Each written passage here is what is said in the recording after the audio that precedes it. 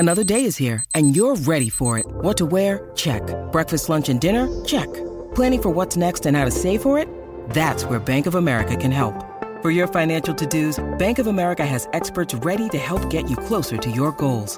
Get started at one of our local financial centers or 24/7 in our mobile banking app. Find a location near you at bankofamerica.com/talktous. What would you like the power to do? Mobile banking requires downloading the app and is only available for select devices. Message and data rates may apply. Bank of America N.A., member FDIC. Visit koganmobile.co.nz. This is Izzy and Kempy for breakfast on SENZ.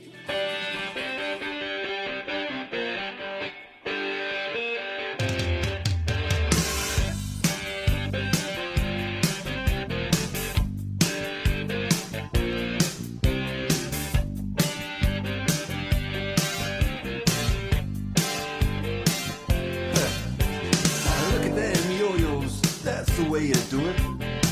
You play the guitar on the MTV. That ain't working. That's the way you do it. Money for nothing and your chicks for free. Now that ain't working. That's the way you do it. Let me tell you, damn guys ain't dumb. Maybe get a blister on your little finger. Maybe get a blister on your thumb. We got to install microwave.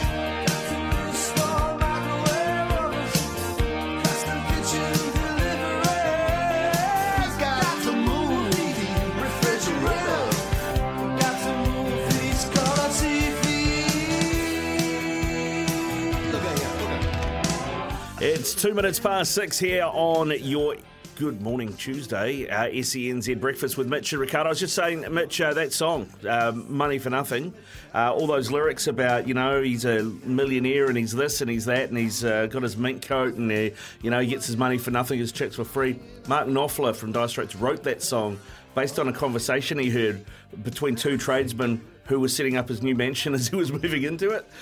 So that was the inspiration for that song. Was actually real. They were talking about him. That's bloody gold, mate. What conversations have you heard people say about you? Well, that's a great question, actually. I'd have to have a think. Probably none that I could repeat on here, to be fair. none to your face. Yeah, exactly, mate, exactly. Mate, how good from the Black Caps again last night, especially that opening pair. Yeah, strong start. They were playing on the state highway number 1, that's for sure. Mate, it looked flat. It was so flat at a genuine road. Would you have rated your chances opening there? Oh, highly, actually. Yeah. It didn't look super challenging.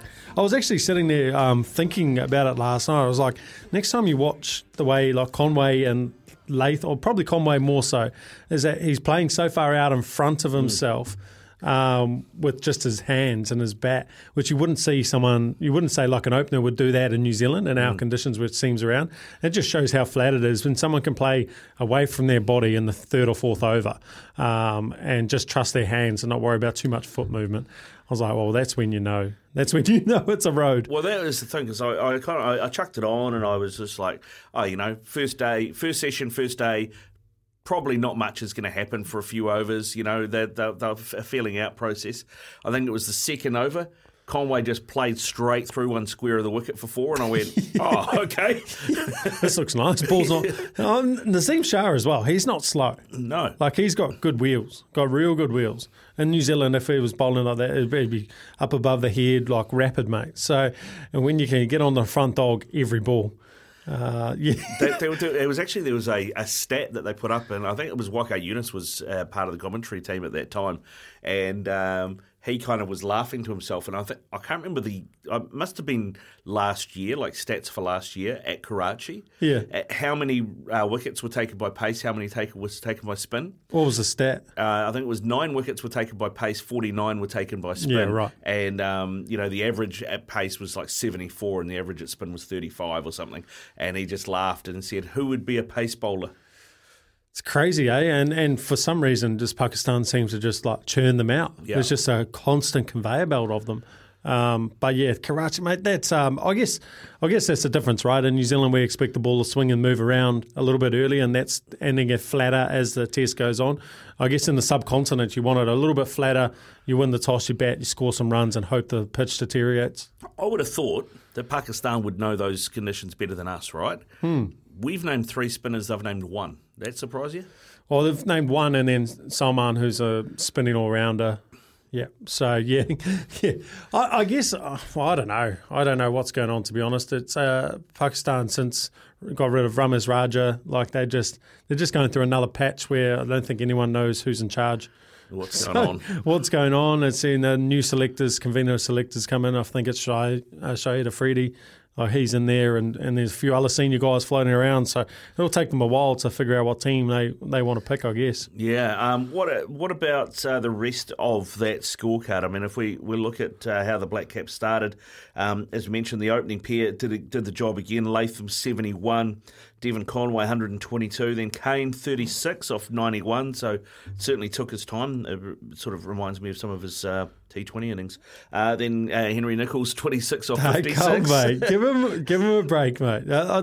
Kane's been exceptional since he's obviously got rid of the captaincy. I know it's only been one game. Yeah, you got to give the man some. He did score 200 last time out. I suppose that's all right. Daryl Mitchell 3, and then we've got Blundell 30 not out, Ish 11 not out. Michael Bracewell got the duck. I think everyone else, even Kane, will be missing. Missing out on like a huge opportunity. Obviously, Ruin missing out on a huge opportunity because, like I said, it was flat. It wasn't doing too much. Yeah, a little bit of reverse swing, but the wicket's so slow with so little bounce that it's actually not that hard to cover. So, I mean, Henry Nicholls again. I know he had a little chuckle when he came into the office that he didn't get his average overseas again. But you really, when you get off to a start like that, you really want Henry Nicholls, Daryl Mitchell, Tom Blundell to really capitalise off that start, because in those conditions, if you can find a way of hopefully buying enough time, like we talked about with the England series, the first test, you might only have to bat once. If they could have scored 600, 650, could have really put themselves in a really strong position. They still, long shot, really long shot with the way Ish batted the other day. If him and Blundell get off to a good start today, they could push maybe 450. 309 for 6 on that pitch. That feels like Pakistan, while they might not be happy, it feels like it was a pretty even day. I think so. I think definitely towards the end, obviously picking up those last couple of wickets, getting rid of Bracewell and having Ish at the crease, I think it definitely probably feels a little bit in New Zealand's favour because they could push on to get a decent score. But I think the positive thing is that the game's advanced, right? Yeah. The game's advanced. I think New Zealand, hopefully, with the side that they've picked, I think Matt Henry was a good inclusion. We spoke about that yesterday. He might come in for Neil Wagner, who seemed a little bit down on pace. Hopefully, we just might have a little bit more potency with the ball this second innings. Yeah. Where does he bat? Does he get to come in ahead of the captain? Given what we saw from the skip last time out, he didn't go that well. No chance, mate. I tell you what, neither Henry or Southey are going to hold back. They will be swinging for the hills. That's just the way they play. And when they come out and bat in Test cricket, they just try to hit the ball, try to hit some boundaries. Southey's just going after that Test 6 hitting record, isn't he? Yeah, he is. Yeah, I think he might be. Hey, yesterday we talked to Robbie O'Donnell, the Auckland captain, ahead of their game against the Volts Super Smash. And boy, how long has it been since we've seen a tie in Super Smash? 174 for 8, both teams. Yeah, Twitter was exploding with it, wasn't it? Everyone wanted a super over, make it a bit more exciting. Yeah, well, I was actually surprised we didn't have a super over. Yeah, I don't know. Is it because they are sharing coverage with free to air, so they need to put a time limit on it? Maybe. Could be one of those ones. Yeah, because I mean, I watched for a little bit at the start, but had my daughter, with me and stuff, and school holidays, etc. So she wasn't that interested in watching that, and so we were doing a few other things. And when I stopped watching, I think Auckland had taken the fourth Otago wicket, and they were down like 4 for 40 odd, and I was like, oh, this could be all over real quickly. But then, the next wicket didn't go until they were on 135. So what a comeback from the Volts when they looked like they were done. Yeah, there was Lou Johnson came out and played really well. He didn't hit any fours. He hit 5 sixes in his 40 or 50 odd. He came out and really tried to go after the spinners. George Worker had an opportunity on the boundary off Eddie Ashok to kind of get that fifth wicket and break that partnership, and fortunately just dropped it over the boundary and kind of just set up the momentum for the Volts there. Dean Foxcroft, again, back-to-back against the Aces. He's got off to a great start in this campaign. It's just so nice to see him playing some cricket again in New Zealand. It was beautiful with the ball as well. He really was, getting the big wicket of Mark Chapman. But it was a really weird game, eh? Like you say, it ebbed and flowed. It started, looked like Auckland was going to dominate, all on top. And then Otago looked like they were on top early. A couple of wickets in the power play, and then that last over, I was a bit Hamish Rutherford chose to bowl the left arm spinner to Mark Chapman in the last over of the power play, which I thought was a bit odd. They got taken down, and at that point I thought, okay, the Aces are on here. They're away, but they just couldn't really get a big partnership going. Robbie O'Donnell touched on that after the game, but they really couldn't get that key long partnership going. And I think Will O'Donnell did exceptionally well after doing his ankle in the field to come in late and almost had 18 off the last. Well, they did get 18 off the last over, 17 off the last over, didn't they? Matt Bacon, geez. The over didn't go too well to him before that, but that last ball hit a perfect Yorker and get the run out. It was a great game of cricket in the end. It was. And like you said, Robbie O'Donnell touched on it in the post-match, but you look at that Auckland scorecard, 24, 25, 28, 39, 23, 12. Lots of starts, nobody really kicking on, Yeah, and no one really, that kind of total at Eden Park, when the wicket actually was pretty decent, that could have been done in 17 overs. Yeah. I just felt watching it, I think guys like Sean Solier just batted a little bit slow in a period where they could have accelerated, and then ended up putting pressure on people like Robbie, who played a big shot and that kind of stuff. So in those situations, on a good wicket and a small boundary, you've got to keep the foot down and don't get the game get too close, or like it was 17 off the last over. Auckland deserved to probably lose that with how they batted in the middle to latter end of that. Yeah, Otago will be gutted, won't they? I think so. That one got away. Yeah, I think after Rudd's kind of said that, he wasn't sure whether it was a good result or not getting the tie. Yeah. But I guess they got out with a point when Will O'Donnell almost tried to steal that at the end. So, yeah, I think they'll be disappointed. I felt like they dominated the game. That's quite funny, actually. Craig Kachoba, one of my good mates, has just been sending me what he's betting on now because he's done his 2 years stand down. So he's all over it. So he's all over it, betting on the overs and the unders on the overs. How did he go yesterday? He actually went pretty well, actually. He picked it. Seemed to know what overs were going to be a little bit flat. There's just that little bit of extra cricket knowledge coming through. So that was entertaining, seeing the text message of what he was having a punt on. I need to get into that group chat. We should talk Phoenix as well. Yesterday, Phoenix had a doubleheader in Wellington. The women's team, they got their first point of the season against West Sydney. They took the lead, probably disappointed they didn't go on and take all 3 points. Ended up with a 1-1 draw.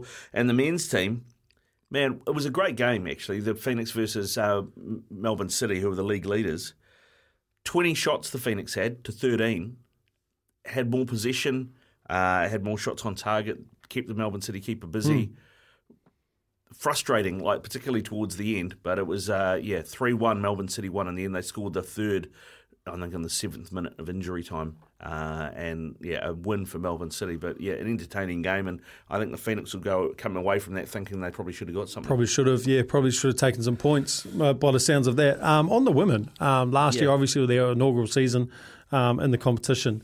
How have you seen them develop over the last year? Were you impressed with how they played yesterday? At times, yeah. I mean, they again were a team that it felt like they had more chances than Western Sydney. They just couldn't, and it's just that final pass in the last third. But at the moment, they got this problem where, probably at least half their starting 11 aren't available. So their captain from last season, who's the captain this season, who's their number one goalkeeper, hasn't played this season because she's had a knee injury.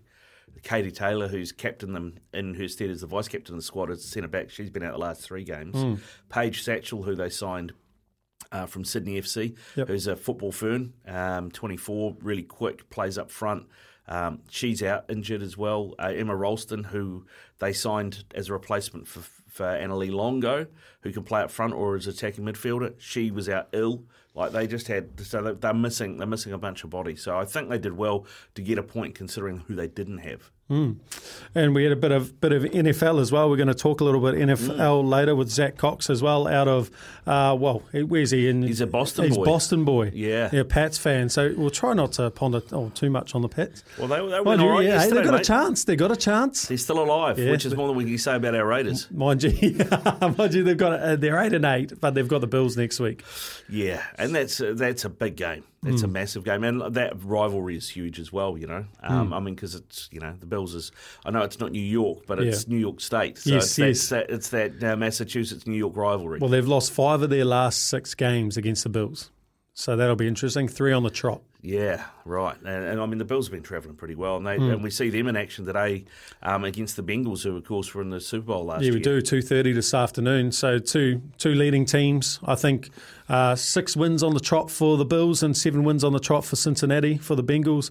So I think it's the first time, I think it's the first time that going into Monday Night Football that there's been 23 wins in a season between 25 wins between two teams playing on Monday Night Football. So it's going to be an absolute blockbuster. That is going to be absolutely huge. Now, it's time for our Can't Wait question of the day. And our Can't Wait question of the day, I've just been told, I've just been informed, what do the Black Caps have to do to win? What do the Black Caps have to do to win in Pakistan in the second test and get a test series win? It was interesting, Mitch, looking at the breakdown. Dooley was doing a bit of a chat about it yesterday in the commentary, saying, like Pakistan have only won 2 tests in 2022. The Black Caps had only won 2 tests in 2022 as well, one against Bangladesh, one against South Africa.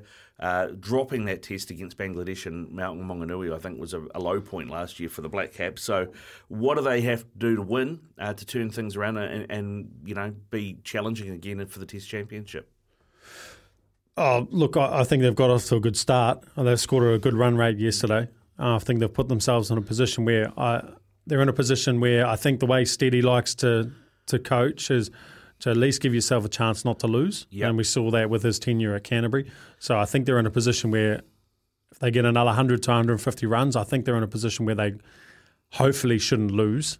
And hopefully they'll give Steady and Sadie the confidence to really take a few risks. Yeah, to really really try and have a real crack in that second innings and try and accelerate the scoring rate and try and get a good lead quickly to give themselves a little bit more time than they did in that last test. I know you were watching on TV like I am, but you have a bit more of a take on how pitches deteriorate, how pitches act. I mean, you looked at what that pitch did yesterday. I mean, given that the Black Caps will probably bat at least the morning session, if not 2 sessions today, what's that going to give our bowlers for the Pakistani first innings to bowl at? I think tomorrow will be the best day to bat on that wicket. Yep. Generally, the second day of a test match in all conditions is the best day to bat. So the longer that they can stop Pakistan from batting probably tomorrow, the better. Yep. And just give our bowlers that extra nights of rest, I guess, from the last test, kind of get that good recovery out, maybe until after lunch, just before the tea, and then have a short stint at night because hopefully you can get enough runs where you're going to be bowling a majority of the rest of the test match. Yeah, and that's going to be the goal. So if we can get through to what, tea maybe? Yeah, give Pakistan a session at the end of day 2. Yeah, and then come back fresh in the morning, try to clean them up and either score some runs quickly at the end of day 3, set it up to hopefully be bowling again by the end of lunch, just before lunch of day 4. Yeah, all right. Well, we want to hear from you on that. That is our can't wait question of the day. So text us through on the Temper Bedpost text machine. 8833 is the number. 8833. Temper and Bedpost, a range of mattresses and adjustable bases adapt to the exact shape of your body so you can put your head up and feet up in comfort. Our can't wait question of the day. What do the Black Caps have to do to win? What do you make of what Mitch has said? What did you make of the first day's play? Let's hear from you. 8833 or the Kennards Hire phone line 0800 150 811. You're listening to Izzy and Kempy for breakfast on SENZ. It is 6:23 here on SENZ with Mitch and Ricardo for breakfast. Thanks to Chemist Warehouse, great savings every day. Joining us out of Sydney now is Mark. G'day, Mark. How you doing? G'day, guys. Happy New Year to you. Yeah, and yourself, mate. And yourself. You getting coverage of the Black Caps Pakistan over there?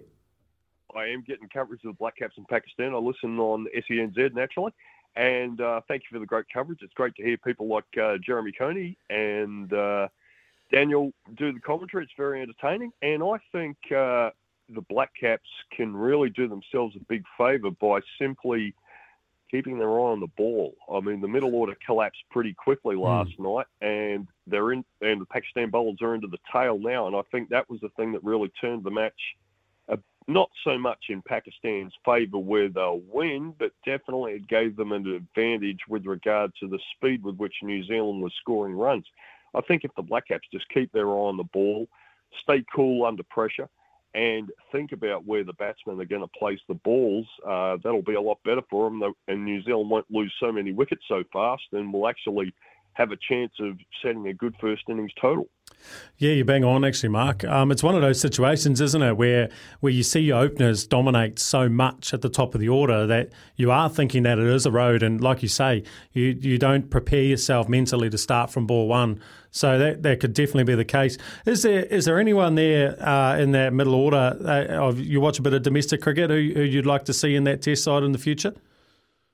Well, I think the Black Caps team as it is a good team. And I think Kane, when he stepped aside from the captaincy, that was a good move because he seems to be a lot stronger mentally and a lot more cooler under pressure mentally, because that's proven last night when he got a good score.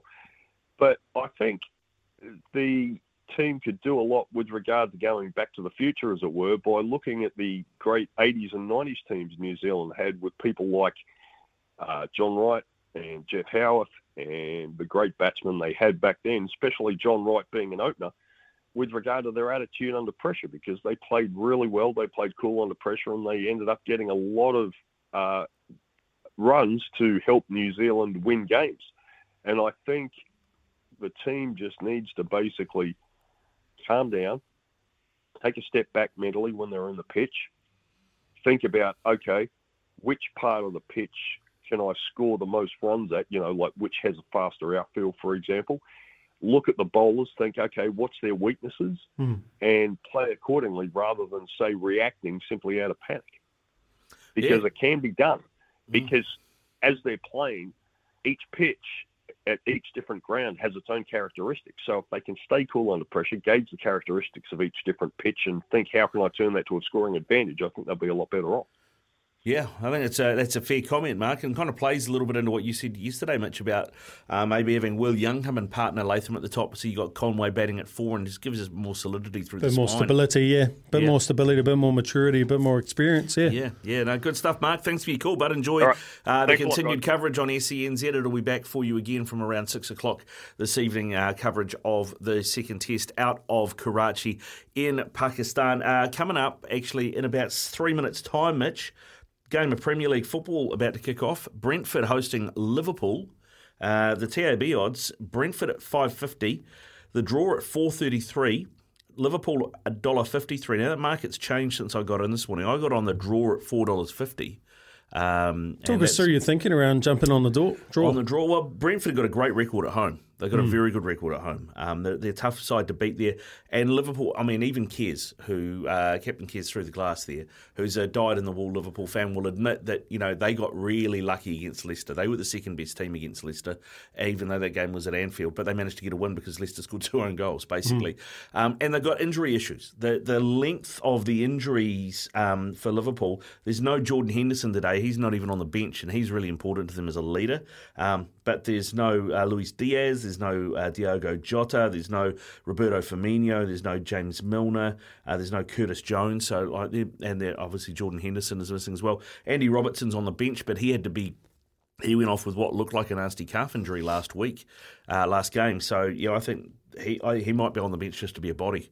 I think Liverpool are really struggling in terms of depth because they've got so many injuries. So I think they're Brentford they were 450, they're in at 433 for the draw, I think is probably a good investment. All right, so we're backing you in? Backing me in. I've chucked a 20 on it. So, okay, 20. That's confidence. Oh, mate, I've talking high rollers here. I'm all about filling the beer fridge. That's all I want to do, fill the beer fridge. So, so that game kicks off in about 2 minutes' time. So we'll keep you up to date with that throughout the morning. Have you got a team you follow the EPL? Well, when I first started getting involved and interested in it was as a youngster. I used to follow Newcastle United when I used to play when I was young. Yeah. And then when Ryan Nelson went to Blackburn, I started following Blackburn. Right, okay. So outside of that, just the teams I play on FIFA.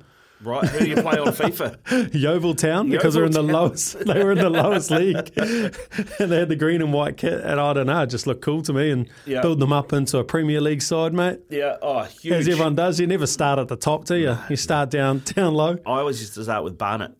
Barnet, who are based in North London. Yeah, but the Barnet, the bees. I always used to start with them. But no, good stuff, mate. Good stuff. Well, you should have brought that up yesterday because Yeovil and Plymouth are big rivals. Yeah, I was keeping quiet on that. Yeah. Just keep it stum. Coming up this hour on SENZ, Breakfast with Mitch and Ricardo, we have a Quizzy Dag, so we do have a $50 TAB bonus bet up for grabs. Up next, though, we're going to go and crack some headlines with Kez, talk some sport after this. Shop the Chemist Warehouse Boxing Day sale and get half price off the INC Sports range. And Kogan Mobile, New Zealand's cheapest unlimited prepaid plans. Visit koganmobile.co.nz. You're listening to Izzy and Kempy for breakfast on SENZ.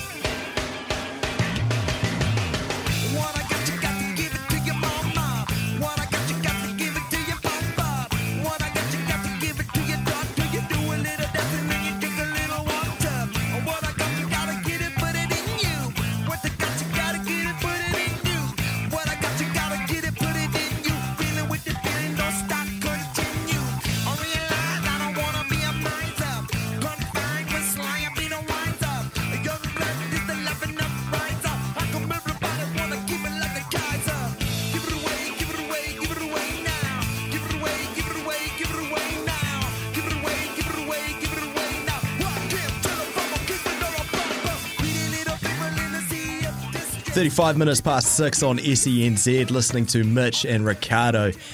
Kicking off your morning, kicking off the Tuesday, boys, getting through the week. And Kennards Hire is hiring big.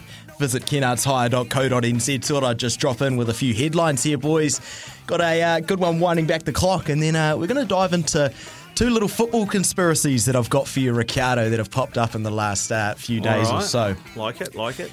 Boys, how good was it to see Venus winding back the clock at the Classic last night? She showed that she's still got it at the young age of only 42. She's still got 10 years in her, doesn't it? Jeepers, she was looking good out there, looking strong against American Katie Volleynet. Is that the one? Volleynet, yeah. Volleynet. Yeah, I was going to say, that's got to be the best name in tennis since Tennis Sangren.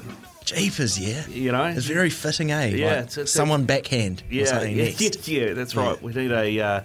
well, I suppose, the best example in cricket that I can think off the top of my head, Mitch, would be David Hooks. David Hooks, yep. Yeah. There's no drivers, are there? No sweeper or anything? No sweep? Jack Ball. Yeah, There's a good one. Yeah, there we go. Ricardo ball. The veteran, she won her set 7-6, 6-2 in her first appearance since the US Open last year.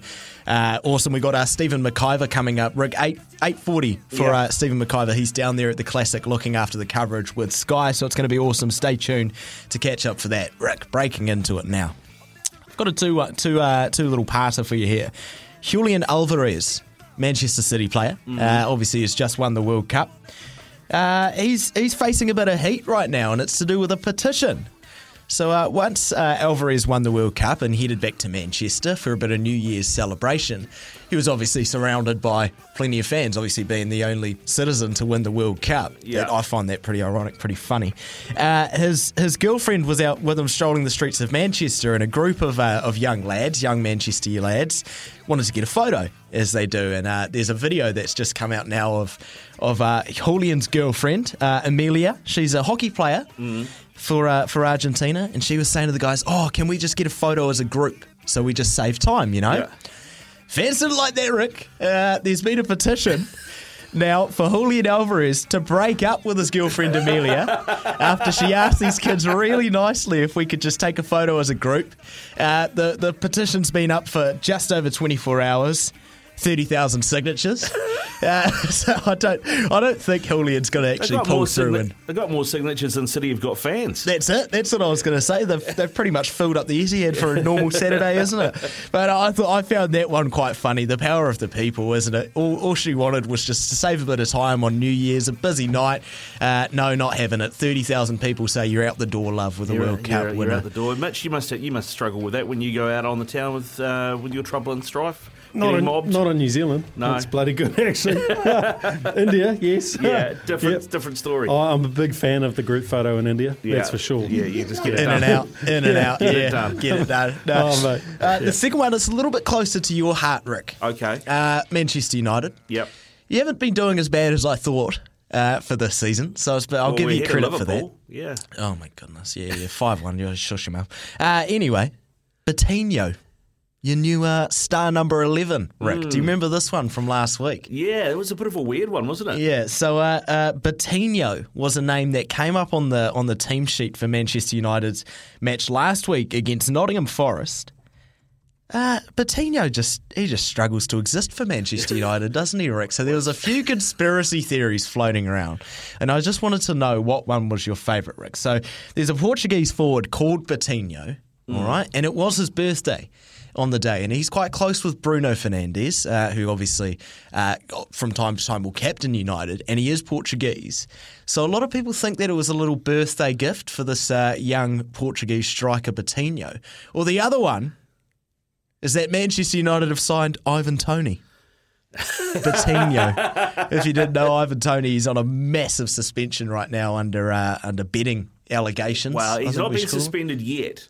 Is he not? I thought he was out indefinitely. No, he played last week. He played in the last Brentford game and got injured. So that's why he's not playing today. Oh, he's injured, wasn't he? Yeah. That's why he's out against Liverpool today. Over 200 occasions where Ivan Toney has bet on football matches has come up, which you're not allowed to do when you're a professional footballer, as it turns out, Mitch.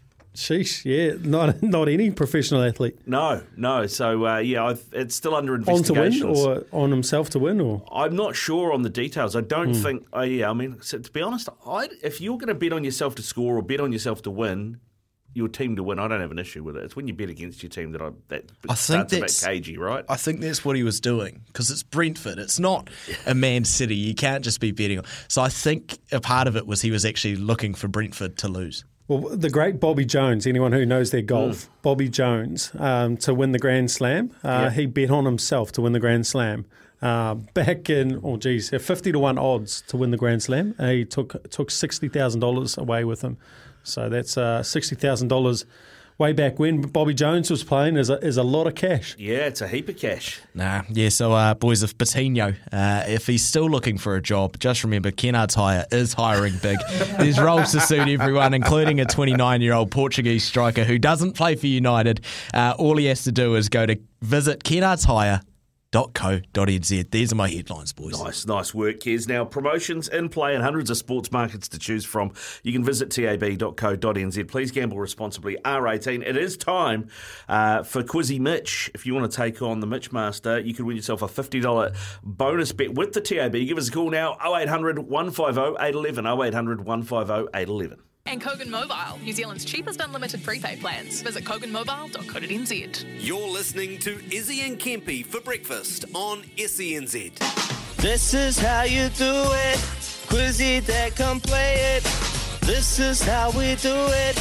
Quizzy Dad, come play it. Quiz is on the line, just one at a time. Don't Google a lie. Phone a friend, you'll be fine. Just listen for the signs. TAB with the prize. $50 if you're wise. If you're wrong, and then we'll say goodbye. This is how we do it. This is how we do it. Quizzy Dad, come play it. Quizzy Dad, come play it. 0800 150 811. Now give us a call. Absolutely, give us a call on the Kennards Hire phone line 0800 150 811 to get into your chance to win a $50 bonus bet thanks to the TAB. Well, this morning I got a majority of these questions wrong. Ricardo got every single one right. So if you get them wrong, you're like me. If you get them right, you're like Ricardo. So we're going to crack into it. Lemmy, how are you, mate? Oh, jeez. Yeah, good, mate. First up, mate.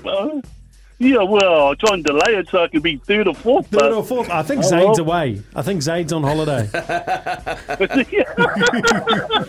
Oh, give me a flight like that. Oh, sweet ass. I'll let you go, sweet ass. You'll be sweet, mate. You'll be sweet. Like I said, Ricardo got them all right. So there's obviously a few football questions in here. Which US team did Pele play over 60 games for? Oh, God. No, all the one I know is the Galaxy. Unfortunately, stay on the line, mate. It's this time of year where there's a few less callers for Quizzy Dag, so stay on the line. You might get that third or fourth spot. We'll move on to Luke. Luke, how are you? I'm good. How are you, mate? Yeah, good. Do you know what US football team, Pele used to play over 60 games for? New York. He did indeed. New York Cosmos. Off to a good start there, Luke. Cracking on to question number 2. Steven Adams recorded 23 rebounds against the Kings yesterday in NBA. Which pick was Steven Adams drafted in 2013? Oh, can you get a clue? It's the number on his jersey. Oh, nah, I'll just go 11. Oh, that wasn't a bad stab. Stay on the line, Luke. You might get another crack at it. Ed, how are you? Hey, good morning. Do you know this one, mate? What draft? No, but I'll go with a guess. Yeah, go for it. Oh, that was a bloody good guess. Educated guess, was it? Nah, man. Love it, bro. Yeah, he was outstanding. He scored 11 points last night against the Kings, 23 rebounds. He's a rebound machine, is Steven Adams. Which team sits above the Breakers on the NBL ladder? Breakers are second, by the way. Oh, the Kings? It is. Nice. I got that one right.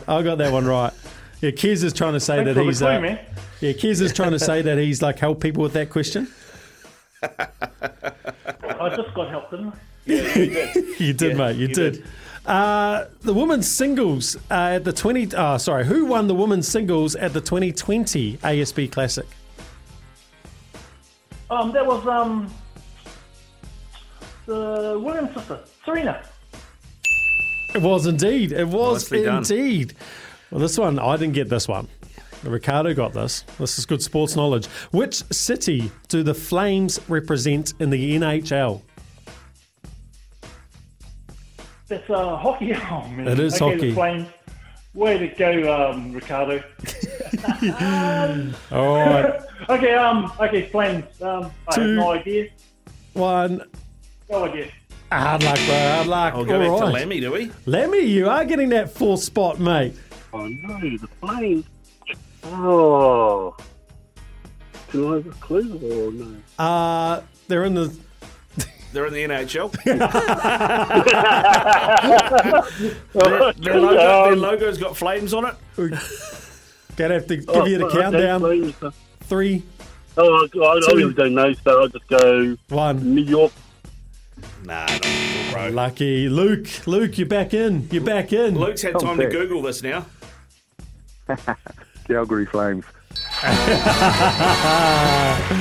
Beautiful. Quick fingers. Well done, Luke. Well done. You get that $50 bonus bet thanks to the TAB. There's a bit of sport on today. We've got the Bills first, Bengals a little bit later.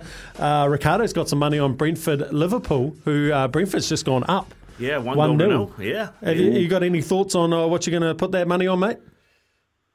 Oh, I'm loving all the racing around at the moment, so I think I'll have a go at Roxburgh tomorrow. Roxburgh. Any tips, or are you one of those ones who keeps it close to his chest? I haven't done my research yet, but we'll get into it tomorrow. Beautiful. Right. Awesome, Good Luke. stuff, Thanks, mate. How good's that? Yeah, $50 bonus bet to Lukey. Well done, mate. And we'll have another $50 TAB bonus bet to give away tomorrow. Promotions in play and hundreds of sports markets to choose from. Visit tab.co.nz. Please gamble responsibly. R18. They were having a look at that Brentford goal. There was a suspected handball in the lead-up, but no, they couldn't find it. No, it was, Rick. Yeah. It was handball. Clear as day. Maradona-esque. Yeah, but for some reason VAR didn't see it, and so it is 1-0 to Brentford over Liverpool currently. And I'll keep repeating that scoreline so long as Brentford lead throughout the morning. And we've got actually a full round of Premier League underway. This is the first game of the second round of the week, so I think there's another half a dozen games tomorrow. Matt Reid is going to join us a little bit later on in the show to review the Liverpool game and talk about some of the other games that are coming our way as well. Kez, you got something for us? I'm really interested for you to ask Matt as well. Obviously, like you've just said, this is pretty much the second round within a week. Like, I'm really interested to know how much of an impact this is going to have on these Premier League guys, especially the ones that have been to the World Cup. Yep. Because we obviously missed those games when the Queen passed away. There's been so many times where matches have had to be rescheduled. This Premier League schedule, it's got to be full on, right? Yeah, 100%. Yeah, it's really, really tight. And I said at the time, when they postponed a round of games for the when the Queen passed away, I thought it was a mistake, given it was World Cup year. And they didn't have to do it. Like, they were given the option. Rugby didn't do it. Other sports over there didn't do it, but football decided they were going to do it. And they ended up, I think, basically suspending 2 rounds. Because of that, and it's just crazy because they've now got a backlog of games, and you end up with situations like this where you've got 20 games of Premier League football in 1 week, and then this weekend you've got the FA Cup third round, which is the first round that all the Premier League teams are in it as well. Might be a bit too sort of looking in too much into it here, but for the likes of Brentford and these sort of teams outside the top 6 in the Premier League, it feels to me that it favours them a lot more in a way, because a lot of their players haven't been to the World Cup necessarily. They've been resting, recovering, training during the World Cup period, and while they have all these games, it's going to come down to depth. And I feel like a lot of these top 6 teams, with the guys who have been playing football for the last month non-stop at the World Cup and that Qatar heat, they want to come back to the Premier League, get straight back into it. That could be why Brentford are leading 1-0. Well, it could be. I've got a thought. Yeah. I reckon just that long period of time at the World Cup with no shagging and no drinking's probably they're probably making up for some time. Yeah, potentially. Mitch, with all the athlete's perspective on this, I like it. Well, I mean, the other thing I'd say on that, Kez, is that those teams, the top 6 teams you talk about that have got the bigger budgets, tend to have deeper squads. So I think it just levels the playing field a bit more. Yeah, it does. It truly does. Rick, one last question, and it's a yes or no. I don't want you to put too much thought into it. Sure. Arsenal, did they win the league? No. Fair enough. That's all. Yeah, there you go. Putting not much thought into something is one of my strengths. So I'm glad you've played to my strengths on that one. Actually, Matt Reid just messaged me as well, Mitch. So just so you've got this down. When I said to him, I said, "Oh, look, mate, I'm hosting breakfast with Mitch McClenaghan, the former Black Caps fast bowler." He said, "Excellent. You can tell him that I had him in my Fantasy World Cup team a few years back, and he did really well for me." So there you go. That sounds like Matt Reid owes you a beer. That's what that sounds like. Or a few. Or a few beers, depending how well you did. Yeah, exactly. But Matt Reid is going to join us a little bit later on to talk Premier League football around 9:40. Coming up after 7 o'clock, though, we're going to get into it with Zach Cox from NESN in Boston, and we're going to talk NFL. We're going to talk Vikings, Packers. We're going to talk his Pats. We're going to talk our Raiders. We're going to talk the worst record in Super Bowl champion history, and a whole bunch of other things as well. Do that next here on SENZ. Mitch and Ricardo for breakfast. Thanks to the Chemist Warehouse. Great savings every day. HoganMobile.co.nz. This is Izzy and Kempy for breakfast on SENZ.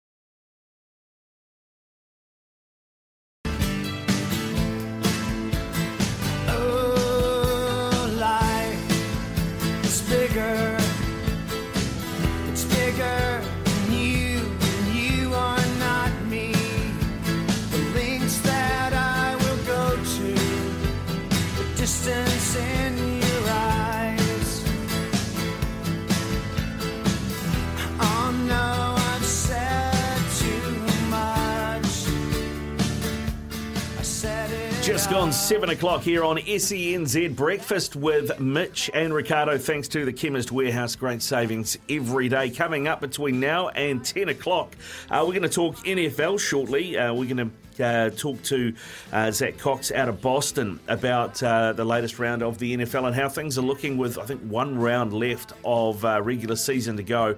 Who's in, who's out, and what those results yesterday meant, plus the big game coming up today as well. We're also going to talk to Sam Lane from the Vantage Black Sticks as well as they prepare for the FIH Hockey Men's World Cup. That's coming up at around 20 to 8. After 8 o'clock, David Choate joins us, former All White. We're going to talk Wellington Phoenix with him. We might even get a take on his beloved Chelsea. At 20 to 9, Stephen McIver joins us. We're going to talk tennis. The ASB Classic, of course. Venus Williams beating a player half her age yesterday. 42-year-old beating a 21-year-old. Mike Hesson, former Black Caps coach, is with us after 9 as well. We'll talk the test match. We'll catch up with Louis Herman Watt and Matt Reid on EPL as well. Right now, though, we head to Boston to catch up with NESN's Zach Cox. G'day, Zach. How are you? Good morning. I'm doing well, guys. Thanks for having me. Yeah, our pleasure, man. Thanks for coming on. And I've got to start with your Pats. I don't think I've seen a tighter race in any division in the NFL for a long time than what we've got going on in the NFC East at the moment, man. It is absolutely packed.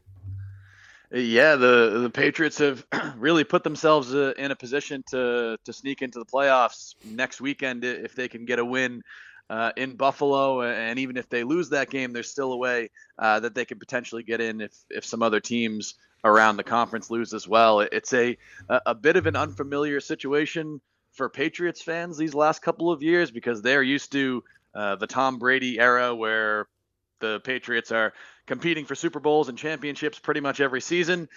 This current Patriots team isn't really on that level. They're just trying to get into the playoffs at all. And they had some pretty devastating losses over the last couple of weeks to the Raiders and the Bengals. But they were able to take care of business yesterday against the Dolphins and put themselves in a kind of win and you're in situation this weekend in Buffalo. Yeah, it was a really good win, actually, 23-21 over a tourless Miami Dolphins. That being said, 3 of your starting cornerbacks are out. I mean, how did they go about shutting down Hill and Waddle? Yeah, it was a pretty interesting game plan for the Patriots because, yeah, as you mentioned, 3 of their top 4 cornerbacks in this game were unavailable, out injured. Jalen Mills, Jack Jones, and Marcus Jones, all of them impact players this season. So rather than really stressing kind of the the deepest, lowest parts of that cornerback depth chart. They actually chose to just play a lot more safeties than they typically do in this game. Safety is probably the Patriots' best and deepest overall position group. And to combat those injuries at cornerback, they basically just decided to play all four of their safeties for a large portion of this game, play a really kind of conservative defensive game plan, just really aimed at not letting those guys, Hill and Waddle, get behind them for a 50, 60, 70-yard touchdown. And even though both of those guys did make a couple of plays and the Dolphins were able to keep this game close despite not having their starting quarterback, the Patriots were able to do enough to limit those players and really prevent the Dolphins from hitting on any of those just massive chunk big plays that have really kind of been the hallmark of their offense this season. So it was a pretty impressive performance, rather, for a team that was without some of their key guys. Well, Zach, staying on the defense, Kyle Dunner recorded his third defensive touchdown of the season. Geez, they've been impressive in offense as well, haven't they? Yeah, he's been a monster this season. He probably should have been a Pro Bowler. He probably would have been if he hadn't missed a couple of games earlier on in the season. But yes, 3 defensive touchdowns for him. That's the first time a Patriots defender has done that since 1970. And the Patriots defense overall just seems to be finding its way into the end zone pretty much every week. They have 7 defensive touchdowns on the season now, one of them in each of their last 4 games. Last time an NFL team did that was way back in 2002. And with the state that their offense has been in for much of this season, where it's really been a struggle for them to kind of score points the conventional way, they've really needed this defense to be the kind of playmaking force that it has been. A lot of Patriots fans are kind of grumbling about the fact that even if this offense was average or slightly better, this might be a team that could truly compete for a conference championship or even a Super Bowl potentially. That's not where they're at right now, but this defense has certainly been helping them, and it's been one of the better units in the entire NFL. One of the units that is letting the Pats down at the moment is the special teams. On the kicking front, they haven't been great pretty much all season. They're really going to have to be on their game against the Bills this weekend. Yeah, absolutely. And whenever you play a game in a place like Buffalo, you never know what the weather implications are going to be like. The Patriots played a game up there last season where there were about 50 to 60 mile an hour winds going on for much of the game. They basically just decided to not even pass the ball for much of that game. They only threw 3 passes, and that obviously affects the kicking game as well. It's been a bit of a uneven season on special teams, I would say, for the Patriots. They lost their punter to an injury about 6-7 weeks back, Jake Bailey. He's been back practicing, hasn't made it back onto the roster yet, so we'll see whether he's able to get back out there this weekend. Nick Folk, their kicker, has continued to be generally effective and consistent, but he did miss an extra point in yesterday's game. I think he had 2 misses in the games before too. So for a team like this, where the margins are pretty slim, they're not a team that's going to go out and hang 35 points on you and win easily. Patriots need to, I think, tighten up a couple of those kicking, punting, returning, special teams areas, because a mistake there could really cost them against the Bills. Zach, one of the questions that was raised when Tom Brady left the Patriots was, we're going to find out, was the great Tom Brady or was the great Bill Belichick? It feels like we know that Tom Brady is a great. Where are you at with Bill Belichick as a coach? I mean, would a great coach have turned this Pats side around without Brady anyway? Yeah, it's so difficult to kind of parse through that debate, which obviously people have been having in New England for 20 years and probably will continue to have for another 20, 30, 40 years beyond that. I think where I sit is that both Belichick and Brady needed each other to get to the level that they have gotten to. I don't think Tom Brady would have been the greatest quarterback of all time if he hadn't been paired with Bill Belichick. And I don't think Bill Belichick would have been arguably the greatest coach of all time if he didn't have Tom Brady.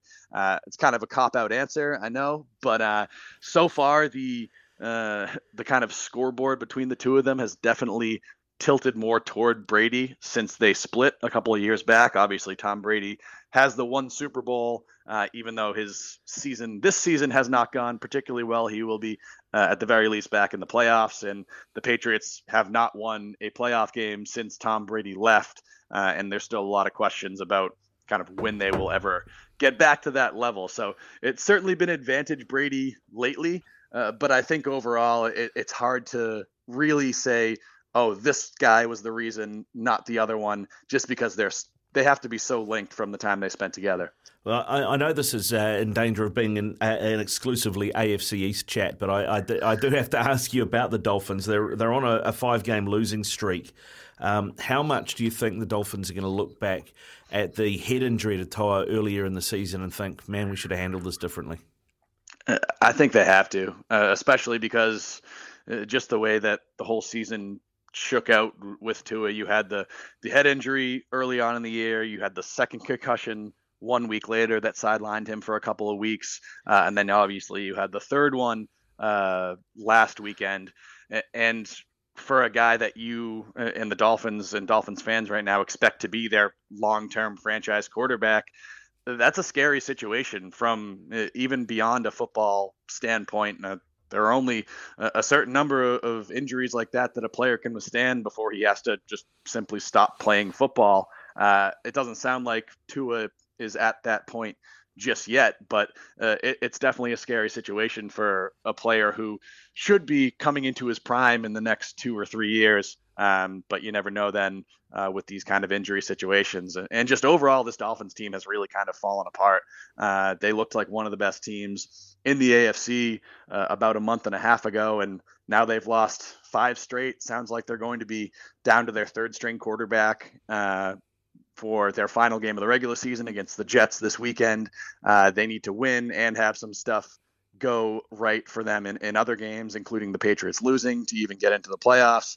It's really been kind of a fall from grace for them over the last 6-7 weeks. I still think their future is bright. I like Mike McDaniel, their head coach, but things haven't turned out the way that a lot of Miami fans were expecting about a month ago. Well, you can blame, if you speak to any Miami fans, you can blame it on our afternoon team. They Kirsten Beeve, they decided that was the team they were going to follow this year, so they've probably put the curse on it.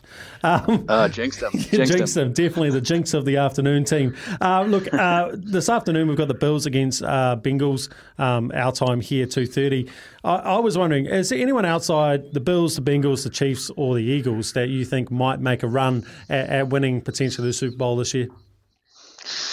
Those do seem to be the clear favorites, especially in the AFC. Those 3 teams that you mentioned. I think I would have a difficult time envisioning anybody beyond Kansas City, Buffalo, or Cincinnati making a run to the Super Bowl. Maybe you say Baltimore if Lamar Jackson gets healthy. Maybe you say the Chargers with the talent that they have.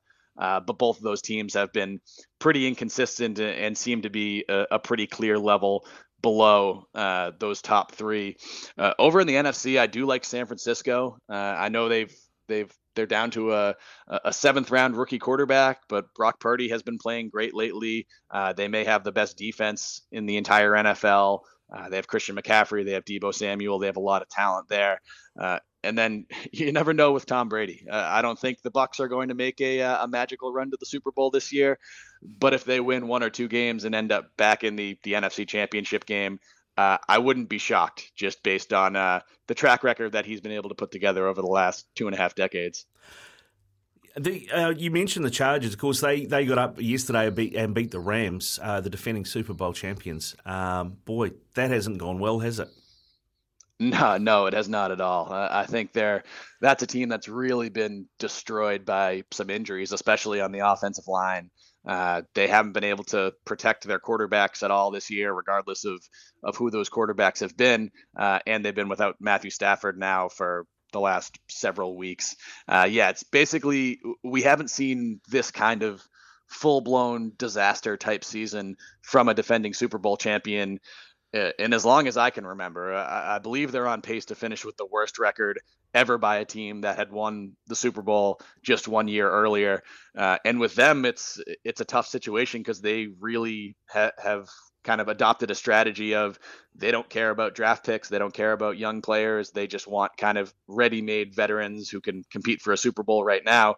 That's great when you win the Super Bowl, but when you don't and you have to maybe rebuild a little bit, then it could be a bit of a difficult situation for them. So they're going to be a really interesting team to watch over the next couple of years. But yeah, it certainly has not been the year that Sean McVay and his team were hoping for. Talking to Zach Cox here on SEN Morning with Mitch and Ricardo.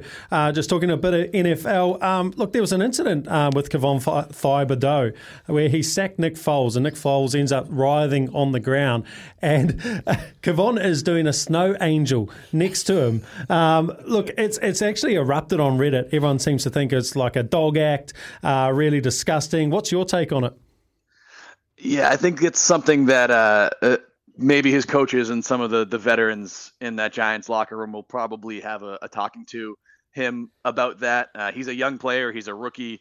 I think it was kind of a bad look. Just if Nick Foles isn't hurt on the play, then cool. Yeah, do whatever. I'm not the kind of guy that's against celebrating in football or anything like that. But it was pretty clear that he was not in the best kind of physical condition at that point from an injury perspective. I think when you see something like that, you maybe have to tone down the celebration a little bit. And I'm sure you'll have some experienced players in the Giants locker room saying, hey, Kevon, I get your passion. I like it, but maybe let's react to this a little bit differently next time. I guess the question is how aware was he of how injured Nick Foles was? But it did remind me, and I don't know if you follow the UFC at all, Zach, but it did remind me of Jorge Masvidal when he knocked out Ben Askren with that flying knee in the first 2 seconds of their fight. Yep. Yeah, I do remember that. I'm not I don't follow UFC super closely, but that was definitely one that crossed on my radar for sure. I just want to touch on the Steelers as well, just quickly, because obviously for the Steelers to make the playoffs, the Bills will need to beat your Patriots. But how crazy is it that just one guy coming back from injury, TJ Watts, can get the Steelers on a run 6-2 when they were 2-6 early in the season? It just shows how important he is to everything that they do in Pittsburgh. You saw how disruptive he was for the first game or two this season. Then he got hurt and everything basically completely fell apart for them. I think they had some other issues on that roster and other areas where they probably don't have as much talent as they would like right now. But yeah, it shows losing him and then getting him back, the really kind of stark change in how they were able to compete. That just shows that he is one of the premier top defensive players in the NFL. It certainly helped them also that Kenny Pickett, their rookie quarterback, is starting to show some signs of promise in these last couple of weeks. It was a bit of a slog for him earlier this season, but led a pretty impressive game-winning drive against the Ravens last night to keep them in playoff contention. Most likely they will not get in. They need a lot to go right for them, probably the most of any of these final 3 AFC contenders here. But the fact that they have been able to even get in that mix after, I believe they started 2-6 on the season, is definitely something that I was not expecting. I thought we'd be writing off the Steelers months ago, and they're still in the mix with 1 week to go. Well, it wouldn't be Izzy Dag's breakfast show without us talking a little bit of rugby. Little birdie Brian, our producer, says that you play halfback for Charles River RFC. I do, yeah. I'm a borderline retirement at this point. I'm getting a little old, and the body doesn't recover quite as well as it used to. But yeah, I picked it up in college up in New Hampshire.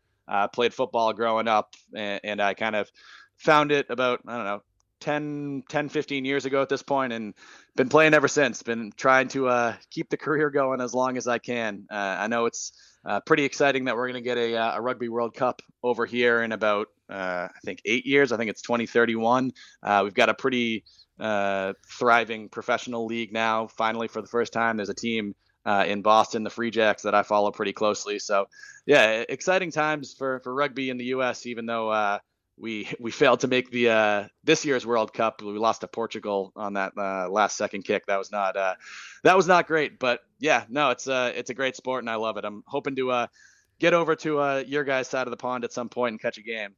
Yeah, man, let us know when you come down. We'll definitely look after you, Zach. I was going to say, the Major League Rugby does seem to be going strength to strength. There's a lot of expats over there playing as well. But the USA Eagles, you mentioned, they didn't make the World Cup for this year. Where is US Rugby at, do you think, at the moment?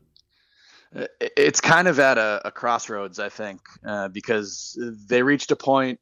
It was whatever the first year that that sevens went into the Olympics. I think it was 2016. As soon as that was announced, they kind of had a decision of where they wanted to allocate their resources. They didn't have enough talent and resources to really compete in 15s and in sevens. So they really just said, all right, we're going to go all in on the sevens program. If the 15s program wins, great, but we're not really going to focus on it. And that was a successful push. They had a lot of success on the sevens circuit. They were up to number 2 in the world. I believe it was 2018 or 2019, right before COVID. They had a really impressive kind of group of players that were together for a while.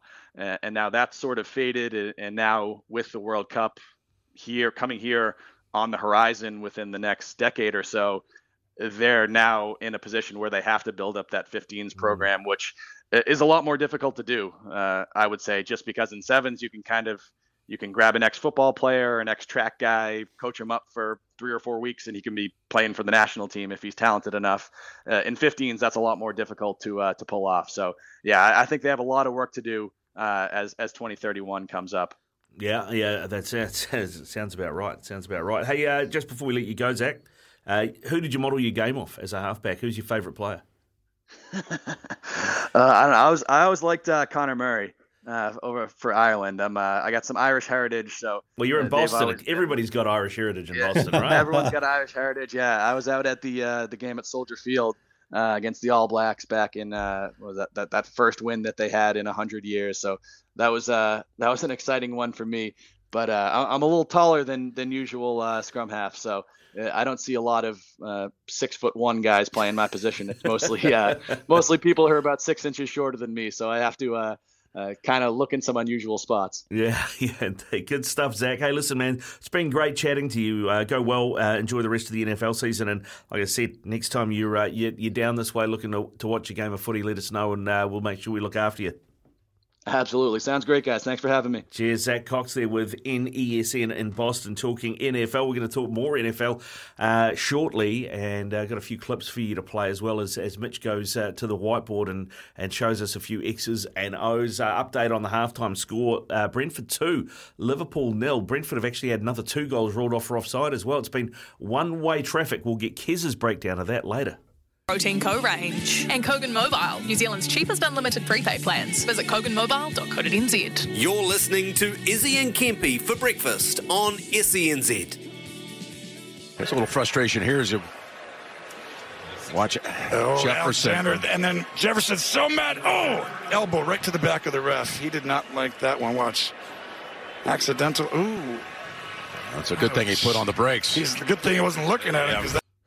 That was Justin Jefferson. That was ugly. It was accidental. So basically, what he did is he was frustrated with the play, started to take his helmet off before the play was actually completed. The referee got in front of him, and he's gone to throw his helmet in his hand, like elbows down, and the refs ended up being in front of him at the time when he's brought the helmet down. But it's the first time I've seen a ref being contacted with a helmet before on the field. Yeah, I mean, he was lucky not to get ejected, really. Yeah, even though it was accidental. I mean, I think the ref took it pretty well. Yeah, he did. And the frustration was that Jefferson had basically one catch the whole game. Yeah.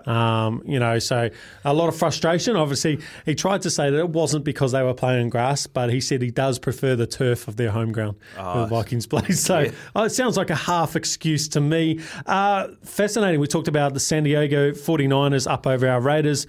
You had some good stats on the Raiders quarterback. Yeah, the young Raiders quarterback. So the Raiders have benched Derek Carr for the season, which is suggesting to everybody that they're going to trade Derek Carr in the off season. So Jarrett Stidham stood in, and he had a fantastic game from Raiders' point of view. I mean, we took the 49ers to overtime. I lost that game in overtime. It took them to overtime. Jarrett Stidham threw for the most passing yards of any Raiders quarterback making their first career start ever. That's incredible, eh? It's one of those situations where you're just in a position where you can't lose, right? You've got 2 games at the end of the season. The attack's been a little bit low. That's why Derek Carr's been put on the bench and he went hell for leather. The awesome story was Purdy on the other side, who's in his 4th NFL start. He's had 4 wins from 4 starts. He's only the 5th rookie quarterback all time to go have 4 out of his first 4 starts winning. My question to you is, do you know who has the longest winning streak as a rookie quarterback? The obvious one would be to say Tom Brady, but Tom Brady sat on the bench his first year as a rookie. So not him then. I don't know, mate. Who was it? Put me out of my misery. Big Ben. Big Ben Roethlisberger. Yeah, for the Steelers. He went on a 15-match winning streak, actually losing to Zach Cox's Patriots in 2004 in the Super Bowl final. So that's why he is such a hero for Steelers fans around the world. And, well, the other interesting one we spoke about, the Bucks, they've won the NFC South. Yeah, they hit it. Hubbard now laterals back to nowhere. Ball is still loose on the ground. Still loose on the ground, and now there's a scrum, and that's going to be that. And the Tampa Bay Buccaneers are division winners going to the playoffs.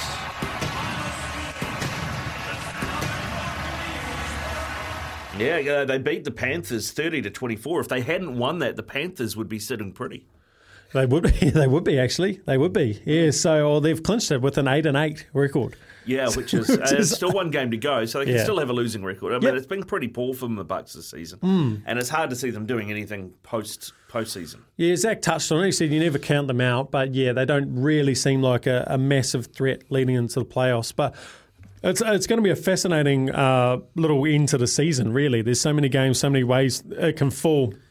Like I said, the Steelers need a few things to go their way, so do the Packers. But the game this afternoon is the game that I'm really looking forward to. This Bills versus Cincinnati, the Bengals, top 2 in the division. I think it's going to be an absolute barnstormer, blockbuster of a game. Massive winning records. Yeah. So I think I mentioned earlier, I think the Bills are on a 6-game winning streak and the Bengals are on a 7-game winning streak. So it's the most 25-game wins in a season is the most by any team playing on Monday Night Football. So it's the immovable object versus the unstoppable force. Something has to give. Oh, I think there's a lot to like about Burrows, right? I think he's obviously Allen as well. So I'm just really excited to see. It's really going to be interesting to see how it sets up for the playoffs. It will be. The interesting thing too is that at the beginning of last season, if you'd said to somebody that the Bengals were going to make the Super Bowl, nobody would have believed you, right? And they sort of came from nowhere to do that. Yet they're set up a lot better than the Rams, who we've seen have completely shat the bed. Yep, that's true. And everyone was tipping the Bills to make the Super Bowl, if not win the Super Bowl this year as well. So it is a blockbuster of a game. Yeah, and you've got the Kansas City Chiefs sitting in the AFC, might have something to say about it as well. So it's going to be good. It's been a great NFL season. It's been harder to pick than a broken nose, as the saying goes.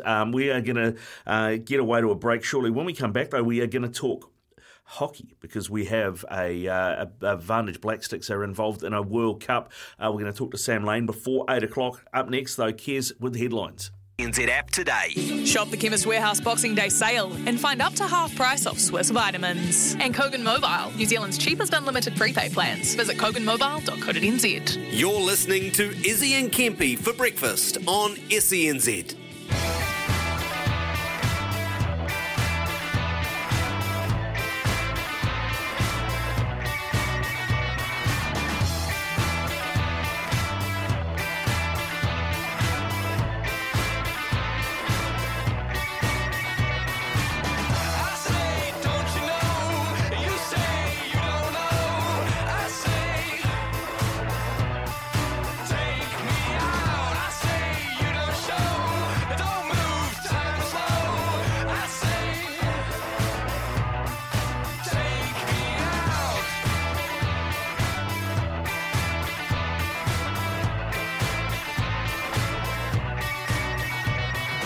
Thirty-six minutes past 7 here on SENZ. You're listening to Breakfast with Ricardo and Mitch.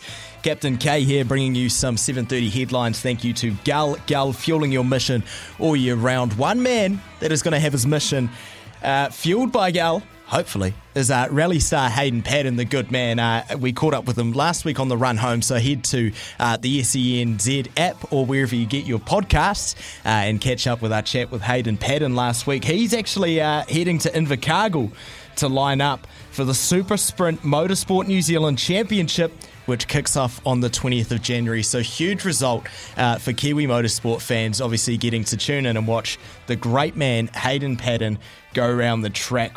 Rick, I've got one for you again.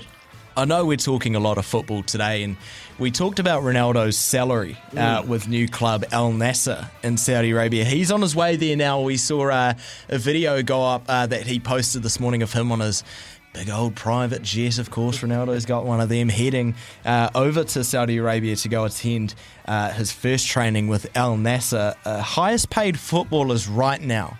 A list just came out, and just to clarify, this is in USD. I thought I'd take it from 5 to 1. Okay. Because number 5 is really surprising to me. Who's number 5? Andres Iniesta. Oh, really? So he's still knocking about in Vissel. I think that's Kobe in the Japanese league. But per year, no bonuses, straight off contract. Iniesta, who I believe is 37, 38 now. Must be, yeah. Still knocking about. Barcelona legend is earning $31 million a year. Fourth place is Neymar with 37, Messi with 41, Mbappe with 63. So a massive checkbook for PSG, who, may I mention, lost yesterday, which is always a great result. Love to see it. And obviously at number 1 is Cristiano Ronaldo, who comes in at $214 million just off wages a week. Yeah. Ronaldo. No, geez, I won't do that ever again. But no, I thought that was really interesting, Rick, that PSG, 3 out of the top 5 players. Mate, surely we've got to, this is now the time where financial fair play, they really have to have a sit down and look at it. Super teams in football. What are your opinions on it, Rick? I mean, it's been done before. Real Madrid used to do it. They had they used to have what they call these. Basically, it was called the Galaxy of Stars, is what they called the Galacticos. Yeah, the Spanish term for it, and it kind of worked for them, but Man City did as well. Yeah, well, Man City have done it. Yeah, I mean, and it all comes back down to how you manage your books, because the thing that Man City did is they weren't they were going to be in trouble with financial fair play, right? And then they sold the naming rights to the Etihad Stadium, which is owned by the people that own Manchester City, and they were basically paying Peter to pay Paul, robbing Peter to pay Paul, if you know what I mean. So they were taking money off one of their own companies to put into one of their other companies so that the balance sheet looked better, because the deal for Etihad to own the naming rights for that stadium was the biggest in football history, the biggest ever naming rights by a long way. So basically they did it entirely just to get their books in the black for financial fair play. They closed that loophole now, UEFA, that they can't do it. You can't spend money from one company you own to another company that you own to do it. I think it needs looking at. £67.5 million per year. Yeah. So that's a couple of good players, isn't it? Yeah, well, exactly. I mean, I'm not a fan. I'm not a fan of it, but basically there's not a lot UEFA can do, because they've tried to do Man City, they've tried to do PSG in the past for financial fair play. They've taken it every time. They've taken it to the Court of Arbitration for Sport in Europe, and they've basically found it's an anti-competitive rule, and they've ruled against it. Well, Kylian Mbappe pretty much owns the club, so I think they'll take that up with him next. Those are my headlines, boys. Liverpool have just scored, so now it's 10-0 to Liverpool in the Premier League. No, it's not. They're still trailing 2-1 to Brentford in the 50th minute, just past there. But those are the headlines. I'll keep you in the loop with Ronaldo's private jet journey to Saudi Arabia, which is fueled by Gal, who are fueling everyone's mission. Pop into your local for some good value. Fuel, visit gal.nz. 19 away from 8. When we come back, we're going to talk hockey with Sam Lane. Kogan Mobile, New Zealand's cheapest unlimited prepaid plans. Visit koganmobile.co.nz. You're listening to Izzy and Kempy for breakfast on SENZ. It's 7:45 here on Mitch and Ricardo for breakfast on SENZ, and Vantage Windows and Doors are right behind the Vantage Black Sticks as they get ready for their World Cup. And from the Vantage Black Sticks, Sam Lane joins us. G'day, Sam. How you doing? Good, thank you. Thank you for having me. Yeah, no, thanks for coming on, mate. You guys, I guess, must be in camp now. The World Cup, your first game is on the 14th of Jan, not too far away. When do you jet out? Yes, so we're back to training now. We just had a little bit of time off for a Christmas break and New Year's, although we've been given all our fitness programs to do over that time. But, back to training today, and then we jet out on the morning of the 5th.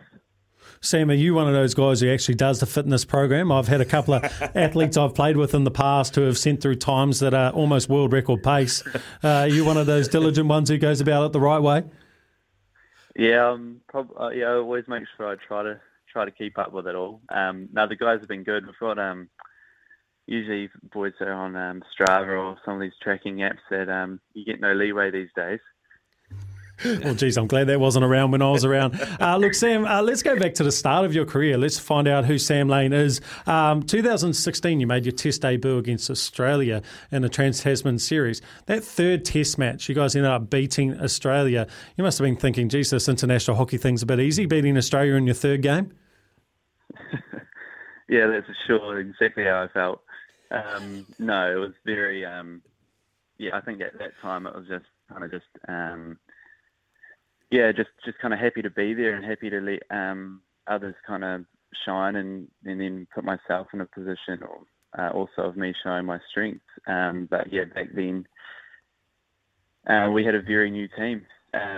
We had like 8 debutants, and I'm sure they were pretty similar. So I think in the back of our minds we kind of knew that as well. But yeah, it was a great moment for New Zealand hockey to realise there is some depth within our squads.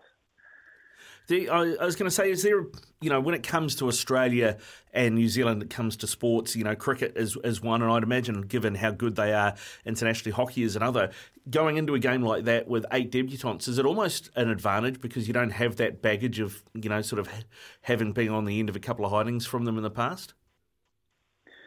I think in a sport where Australia has dominated, pretty significantly, I think there is that part. There's no doubt that, in the junior stuff, they're also pretty dominant as well. So you always kind of know what to expect. But yeah, I guess, when we're playing at home as well, a lot of debutants, there's a lot of excitement. So there's probably a lot of just focusing on ourselves rather than even on the opposition. And when it gets to those stages, and you can, I know when I've played probably at my best games I don't even really think too much about the opposition. But yeah, I think, I would say they would have a pretty big influence back then.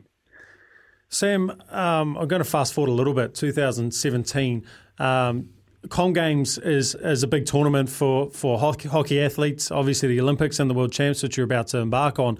But just before that, you ended up doing your knee. And I've watched the video, mate. It looked pretty innocuous. It must have been a pretty frustrating time for you, 2017. Yeah, that was a really strange period of my life. I think, that was a complete kind of freak incident that just, happens when just about to make a movement for a ball. Extremely frustrating period, and I had to be quite resilient and patient in what I was doing. But and as I've said before many times, it was one of the best things that's happened to me because it forced me to delve into a pretty uncertain period that I've only benefited from since. But yeah, completely freak incident, and going to the Com Games this year made sure that I appreciated it so much more. During those types of periods, I always find this super interesting. Athlete being through a few injuries, you always seem to have those few couple of people who stick around and help you through those periods. Who really helped you? Who really was there for you to rely on throughout those tough times? My family were huge. I was living with with my sister at the time as well, so that was great help. And then whenever I had surgeries or any sort of a few setbacks, my parents were also a flight away as well. So there were lots of people around, and probably also the biggest ones was actually still being able to go in and out of the environment.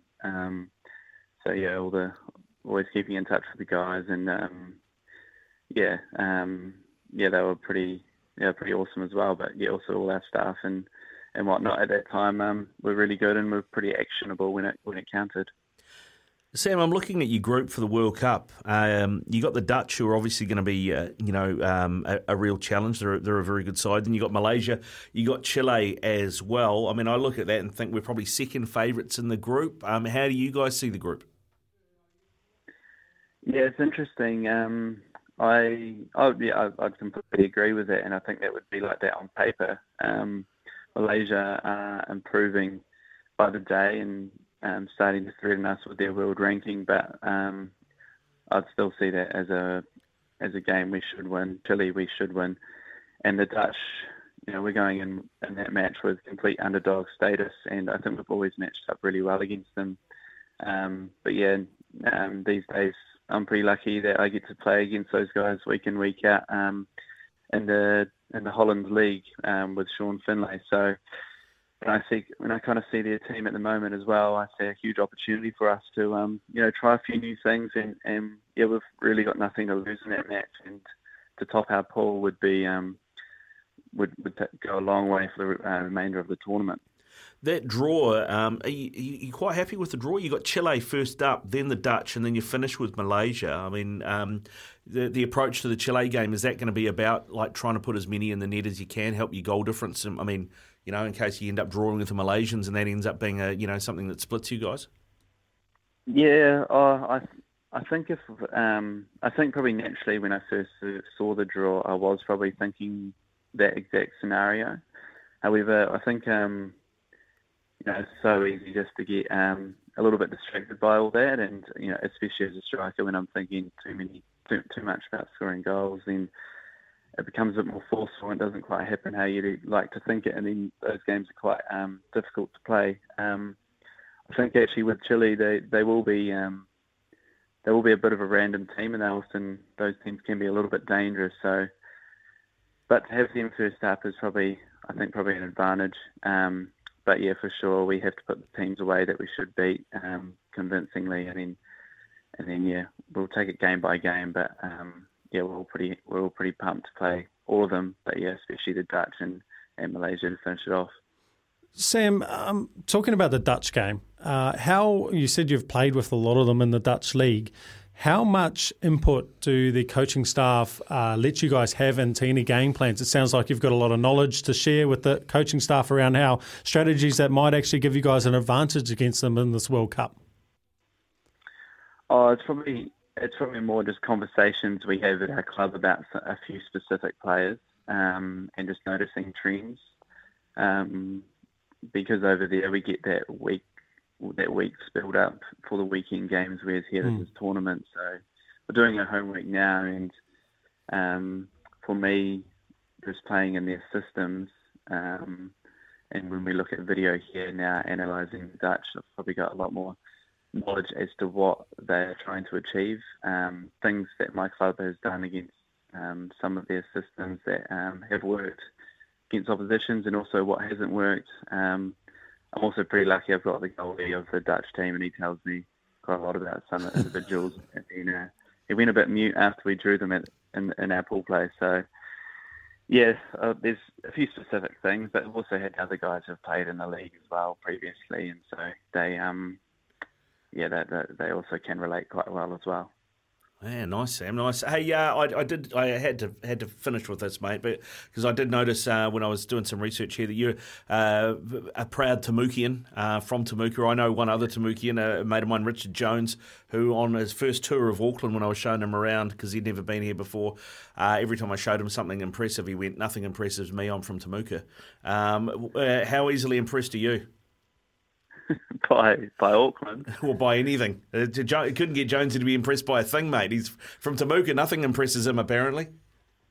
Oh, yeah, I'd have to say probably one of the world's greatest towns. I probably am impressed by a few things, but yeah, doing what I'm doing at the moment, it's pretty cool. Not really too sure how to answer that one. Mate, you're impressing me by being at the World Cup with the Vantage Black Sticks, mate. Go well. Have a safe flight over there, and good luck at the tournament. We'll be supporting you from back here.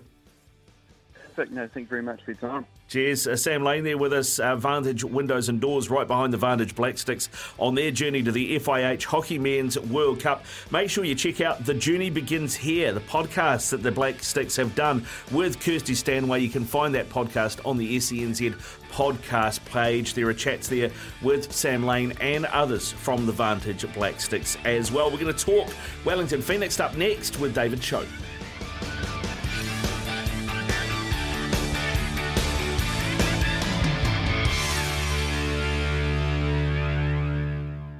Medalists like Emma Twigg and Zoe Sadowski-Sinnott, I catch up with athletes past and present, along with those doing great work off the field. It's open, honest and good fun with some amazing women. Join us for a great yarn on Trailblazers, Sundays at 10 a.m. and on demand on the SENZ app. Shop the Chemist Warehouse Boxing Day sale and get half price off the Bondi Protein Co range. And Kogan Mobile, New Zealand's cheapest unlimited prepaid plans. Visit koganmobile.co.nz. This is Izzy and Kempy for breakfast on SENZ. I want to tell you a story about the house went blue. I come home one Friday, had to tell the landlady I done lost my job. She said that don't confront me, long as I get my money next Friday. Now next Friday I come, I didn't get the rent, and out the door I went.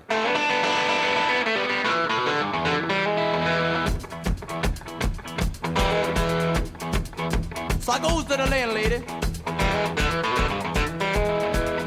I said, you let me slide. I have the rent for it tomorrow, the next day I don't know. So let me slide it on, you know, people. I notice when I come home in the evening, she ain't got nothing nice to say to me. But for 5 years, she was so nice. Lord, she would love it, dove it.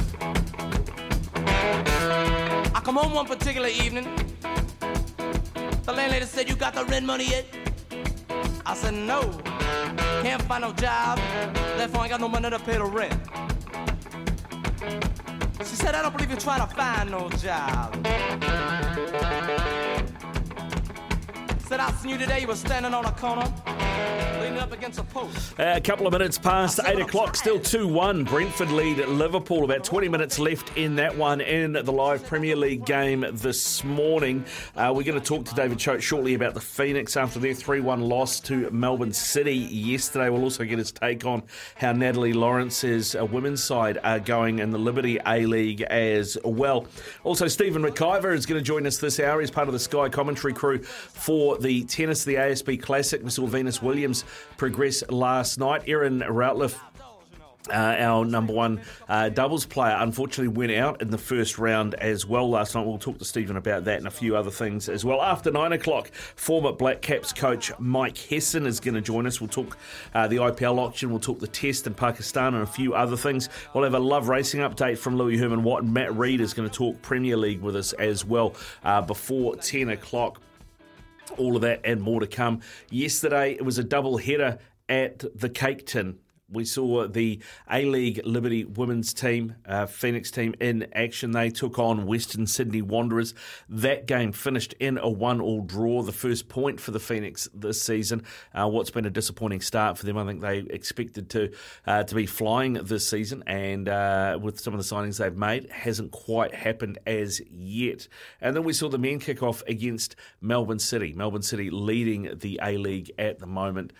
Stacked full of guys who've been part of that Socceroos team as well. There was 3 of them across the front line that had been part of the Socceroos team that played at the FIFA World Cup in Qatar. And Jamie McLaren made the most of it. He has now scored 9 games in a row, which is an A-League record. He broke that record yesterday, and he has only 8 goals off the all-time leading goal scorer in the A-League as well. So there we'll talk to David Choate, former All White, about that. He's also part of our commentary team here at SENZ for the Phoenix Games. G'day, Choate, how are you? Yeah, good. Watching Liverpool just chase Brentford at the moment, so yeah, wall-to-wall football, you know the story. Yeah, I do, mate. I see it's interesting, actually. Klopp made 3 changes at half-time. One of them, Virgil van Dijk, got benched.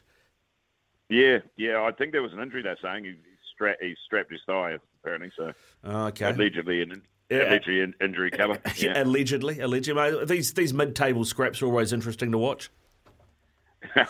Liverpool fans will love you for that, eh?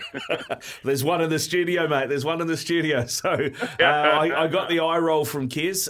Don't you worry. But got Mitch McClenaghan in here with us as well, Chody. And yesterday was a big opportunity for people of Wellington and people from around the country in the holidays to get down to Wellington Sky Stadium and support the Phoenix with that big double header on. Crowd was probably a little bit on the light side, I would have thought. Yeah, they've struggled for crowds so far. The weather was too good in Wellington. Wellingtonians, if the sun comes out, they head to the beach. Doesn't matter how warm it is. But and it's a bit of a ghost town around this time of year. But, the football was good enough, though. They got those who did turn up. I think it was about 6.5, wasn't it? They got their entertainment, their money's worth. Yeah, they did, mate. Well, let's start with the ladies. Of course, they got their first point of the season against Western Sydney Wanderers. They're without probably 5 or 6 players would probably be in their first choice 11. How have you rated how Natalie Lawrence has done this season after taking over from Gemma? It's been a real battle for them. They're a work in progress, a team that was sort of stuck together last year for the first time. They're now sort of starting to establish themselves. They need their frontline players back. There's no question about that. But they did well yesterday. I mean, both teams looking for their first point for their campaign, so they shared the spoils in the end. Reasonably entertaining, and again, it's about just building this women's side. We've got plenty of women's football coming up this year, so it's about building the women's game at this stage, and they're doing a good job.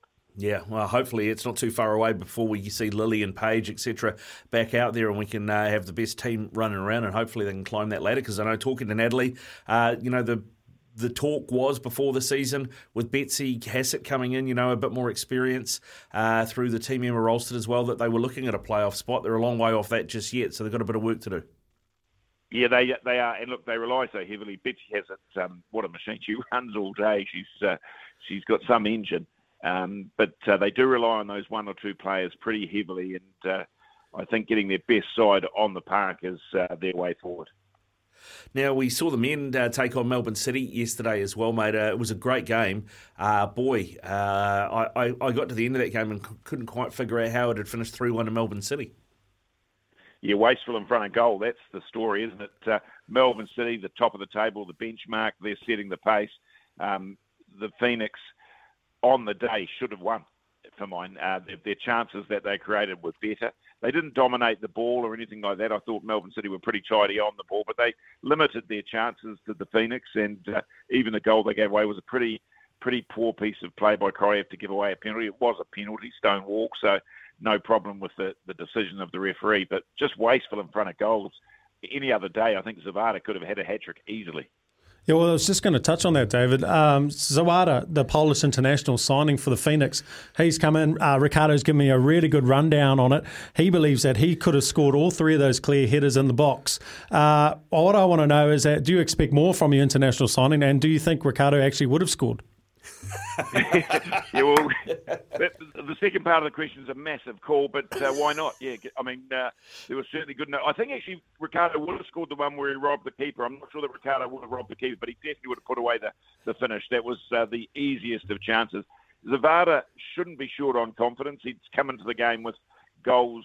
He started pretty sort of poor in front of goal. I thought, gee, has he got goals in him? Then he's got 3, I think, and 4.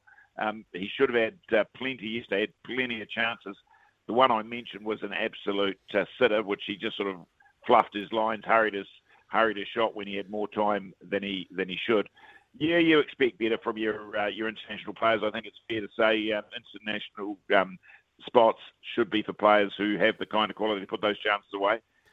So Zawada will be reflecting this morning on a pretty poor return for a player who's better than that. Yeah, I mean, you're right. Where he robbed the goalkeeper, should have put that away. But there were also 2 or 3 opportunities where he was almost unmarked and had free headers in the box.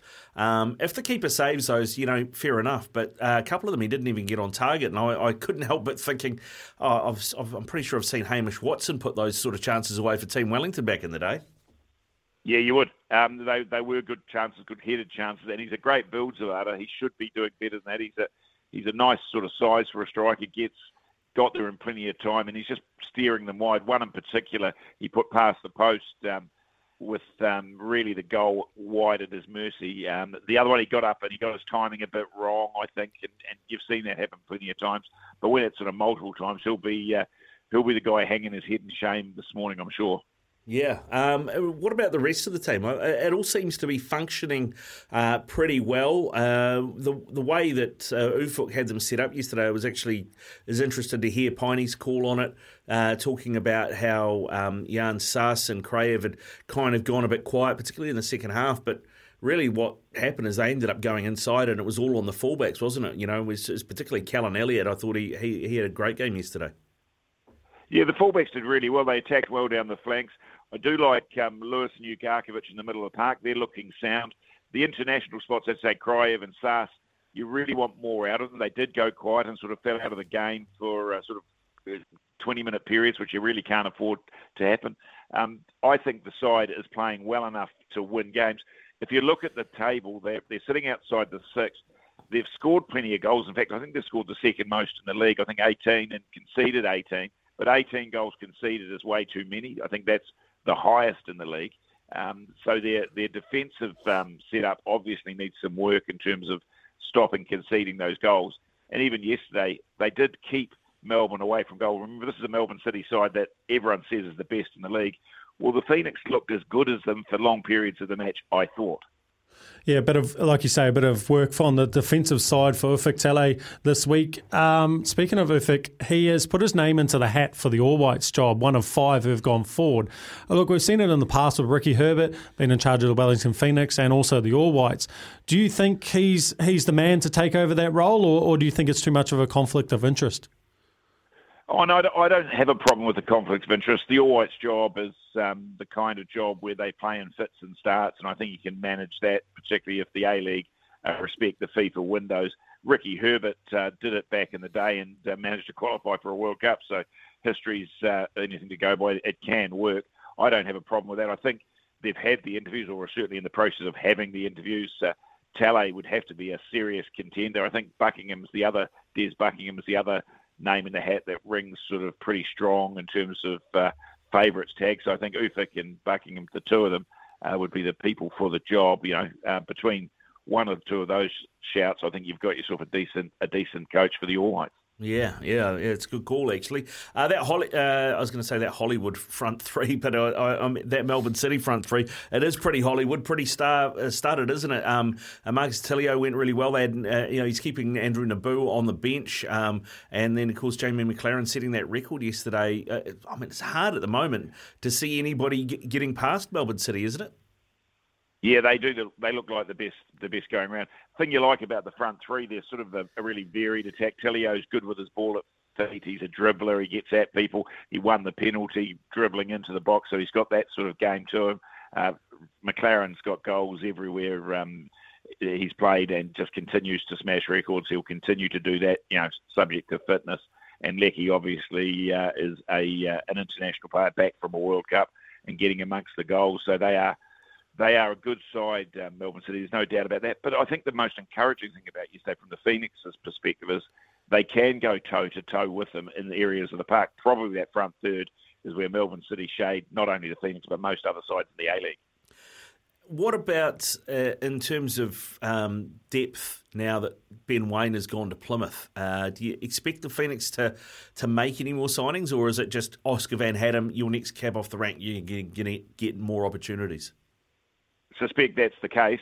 Just a word on that Ben Waine thing. I think that's a fantastic ad for what the Phoenix and the A-League are all about.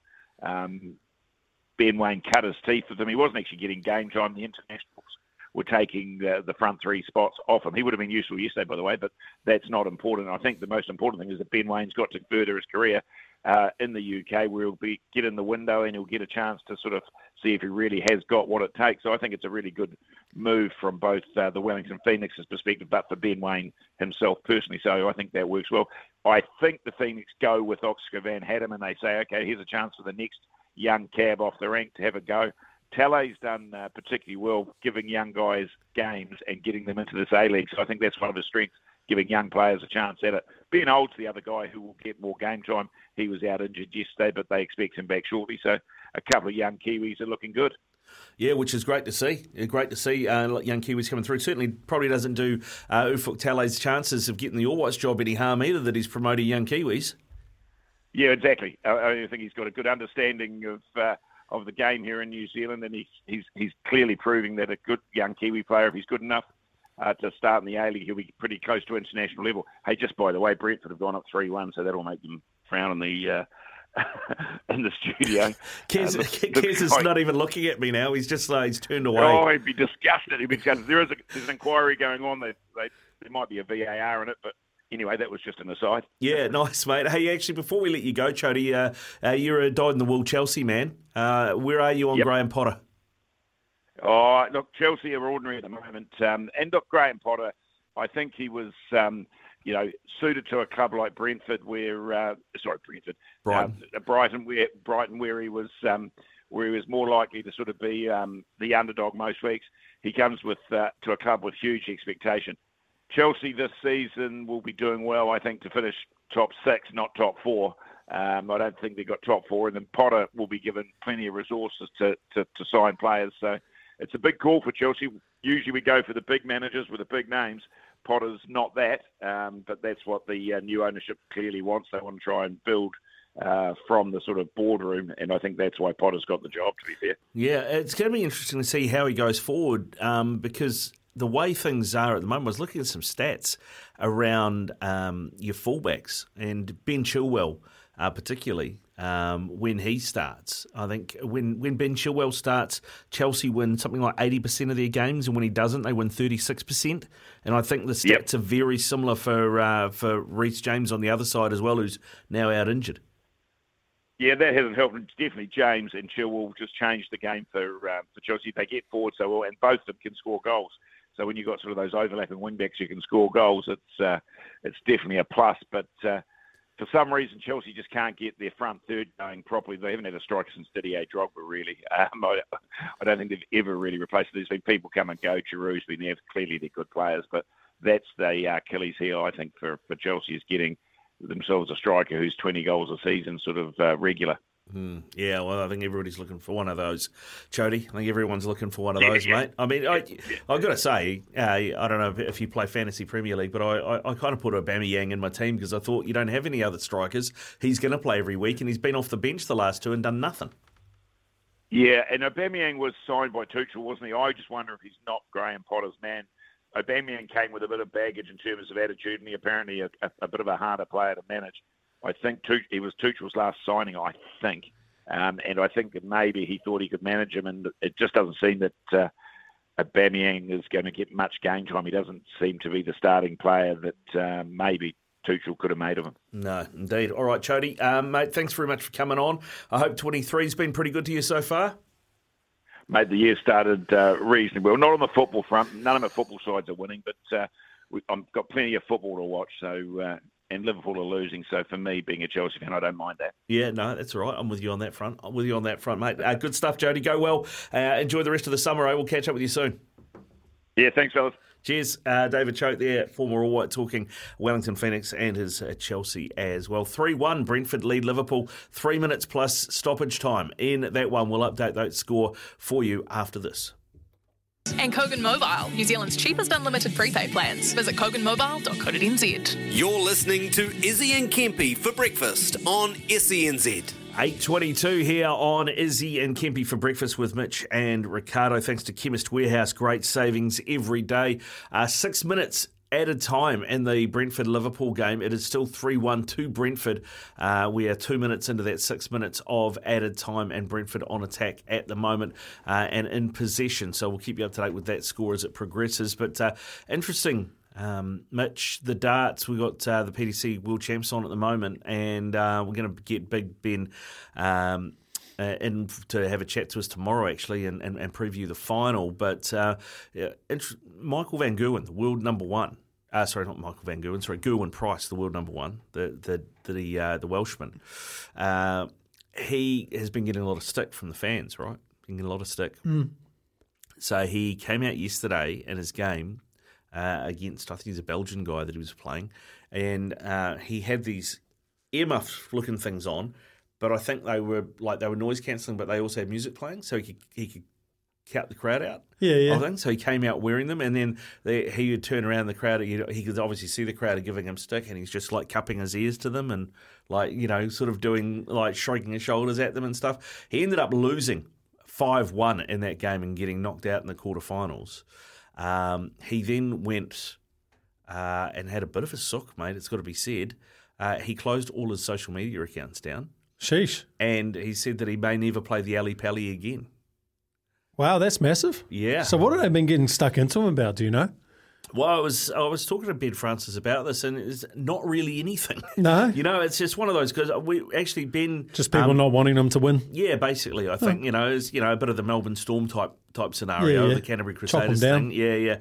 But, Ben does a show called At the Oche, darts show on SENZ, and we had the opportunity to interview Gerwyn Price a while ago, and he was a lovely bloke. He was a really great chat, and super approachable. Apparently, he had a bit of niggle with Gary Anderson, who was a bit of a fan favourite a few years ago, and that probably didn't go well.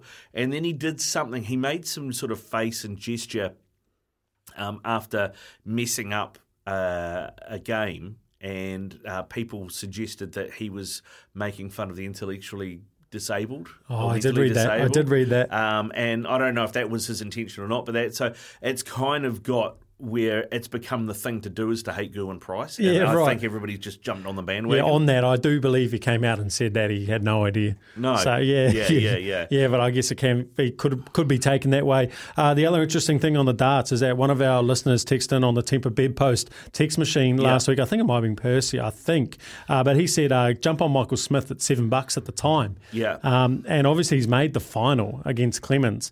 Clemens is an outsider at $3.15. Michael Smith is $1.32. So if you jumped on that $7 when you got the tip, we read it out on the Temper Bedpost text machine. Geez, you may be making some bank. He's got to win the final, but he's a clear favourite in that matchup. So that's interesting. Also, moving ourselves to a bit of basketball yesterday. Your Boston Celtics went down to the Denver Nuggets, 123 to 111. Nikola Jokic with another triple-double. Yeah. He had 30 points, 12 rebounds, and 12 assists. He's going great guns, man. And from a Celtics point of view, you never like to lose those games. But 26-11 at the moment. And on the flip side, the Bucks, right, who pretty much the biggest rivals in the East. Greek Freak, Giannis is out with knee soreness at the moment, and they went down to the Wizards, 118-95. They got touched up. They did. The Wizards got out to a 17-point lead in the first quarter and pretty much held it the whole game. I think they ended up winning by there you go, 23 points. So, they got off to a flyer. And then the other game around the grounds was Memphis. Had a big win, 10-point win over the Kings as well. We spoke earlier, Steven Adams, he had 11 points and 23 rebounds. When asked what was going so well with the defence, he just said, they're enjoying getting stops so we don't have to play defence anymore. That's a real Steven Adams thing to say, isn't it? Where do you stand on the MVP race with Jokic? Numbers are hard to argue with, right? I know Ja Morant must be close as well. He's star for Memphis. He scored, I think, 35 points, 8 rebounds yesterday, and that win over the Kings. But, Denver and Jokic are just cracking on. What are they, 24-12? They lead the West. But, how tight is the West? From number 1 down to number 5, there's only 4 games, right? So it's really tight. And then you look over at the East, and the Celtics still lead that, but there's only 4 games between them and the 76ers in 5th as well. So both conferences really tight, and it's still anybody's to take out that home advantage. If you're going to try and pick this far out?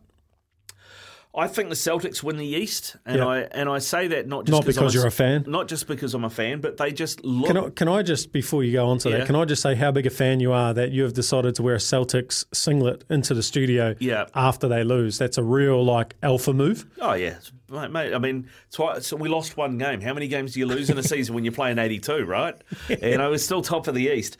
But, yeah, the Bucks, I don't think Giannis is quite where he was. I don't think they're quite where they are. The Nets maybe might come through. The Cavs have got a really good home record, but they're not so great on the road. So I think the East is there for the taking for the Celtics. And over in the West, you've got two teams in the Grizzlies and the Pelicans who've got a lot of young talent, but I don't know if they've got finals experience. So I do wonder whether or not we'll see another late run from someone like the Suns, or maybe the Warriors will get it together and we'll end up with one of those two in the final against the Celtics. The Warriors. Huge sitting down in 9th. Yeah. I mean, no Steph Curry at the moment. He's out for about a month with a shoulder, but once they get him back, they'll start firing again. They've still got Klay Thompson. You know, they're not a bad side even without him. Yeah, their road record is unbelievably bad. Yeah, they've won 3 of 16 games on the road. Yeah, it's not pretty. It's not pretty on the road. So it's quite golden, not like Golden State, right? No. Yeah, it's funny. And going off this, because I do a bit of punting on the NBA. A little while ago, I don't know what their record is now, but a little while ago, the Cavs' home record was 15-2. And so I went, 15-2, and then they were, was it them playing the Warriors? No, sorry, it was Toronto were playing the Warriors in Toronto, and as you said, the Warriors, terrible record, so I backed the Raptors. Yep. That was the game they lost. The Warriors won by 20, like out of nowhere on the road. Jeez. Yeah, it always stinks up and bites you in the butt. Sound like our afternoon team putting the jinx on the Miami Dolphin.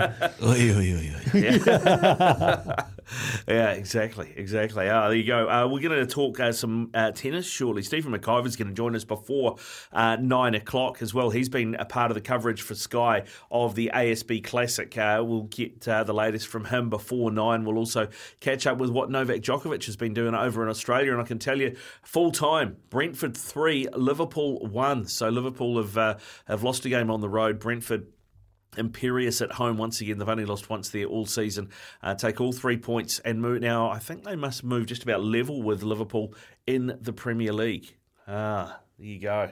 Kez is not happy. He's giving me the dark look. He's telling me to take a break because he wants me to stop talking about it. And it's 8:30 here on SENZ Breakfast with Mitch and Ricardo. Thanks to the Chemist Warehouse. Great savings every day. This studio, or in fact, Stanley Street, is Stephen McIver, part of the Sky Sports coverage of the ASB Classic. G'day, Stephen. How are you?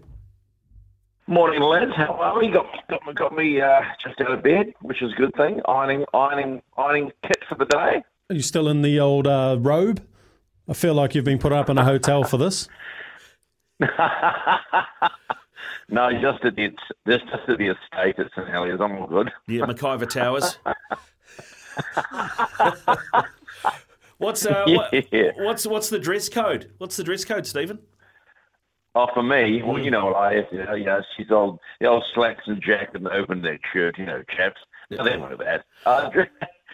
Centre court's pretty relaxed. Even the folk in the core boxes are pretty relaxed nowadays. But some of the girls like to dress up and have a good time, which is what the whole sort of return of the Classic has been about for me, because it's always been a real social event. One of the highlights of this summer for those that are either back in Auckland or coming back for it, because finally international players are back and we've got live tennis with us again, which yesterday was.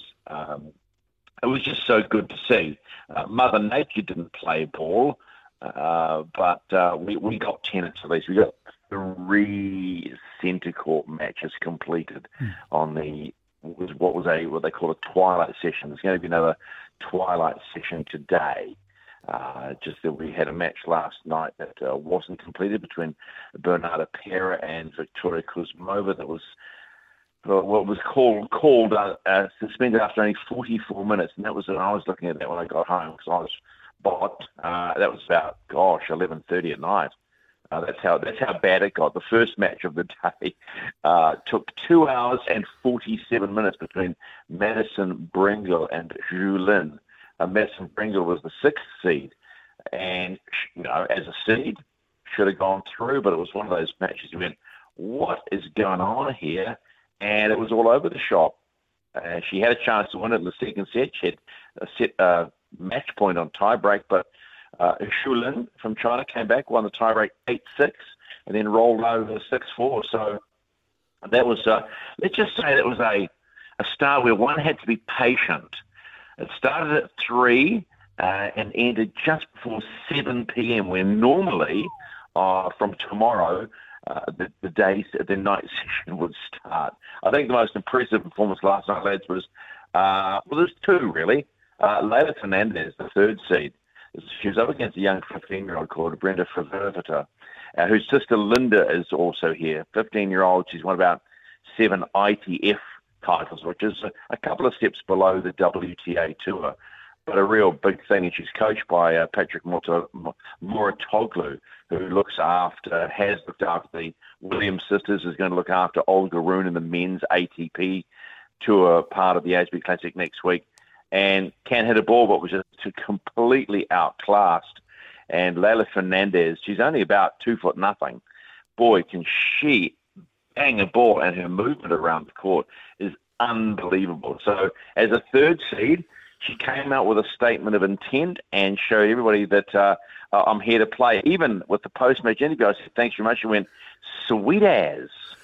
So she had the exactly. She had the crowd in the palm of her hand, as did Venus Williams, who at 42 years of age, playing qualifier Katie Volynets, who's 21 years of age, ranked higher than Venus, been at around 113.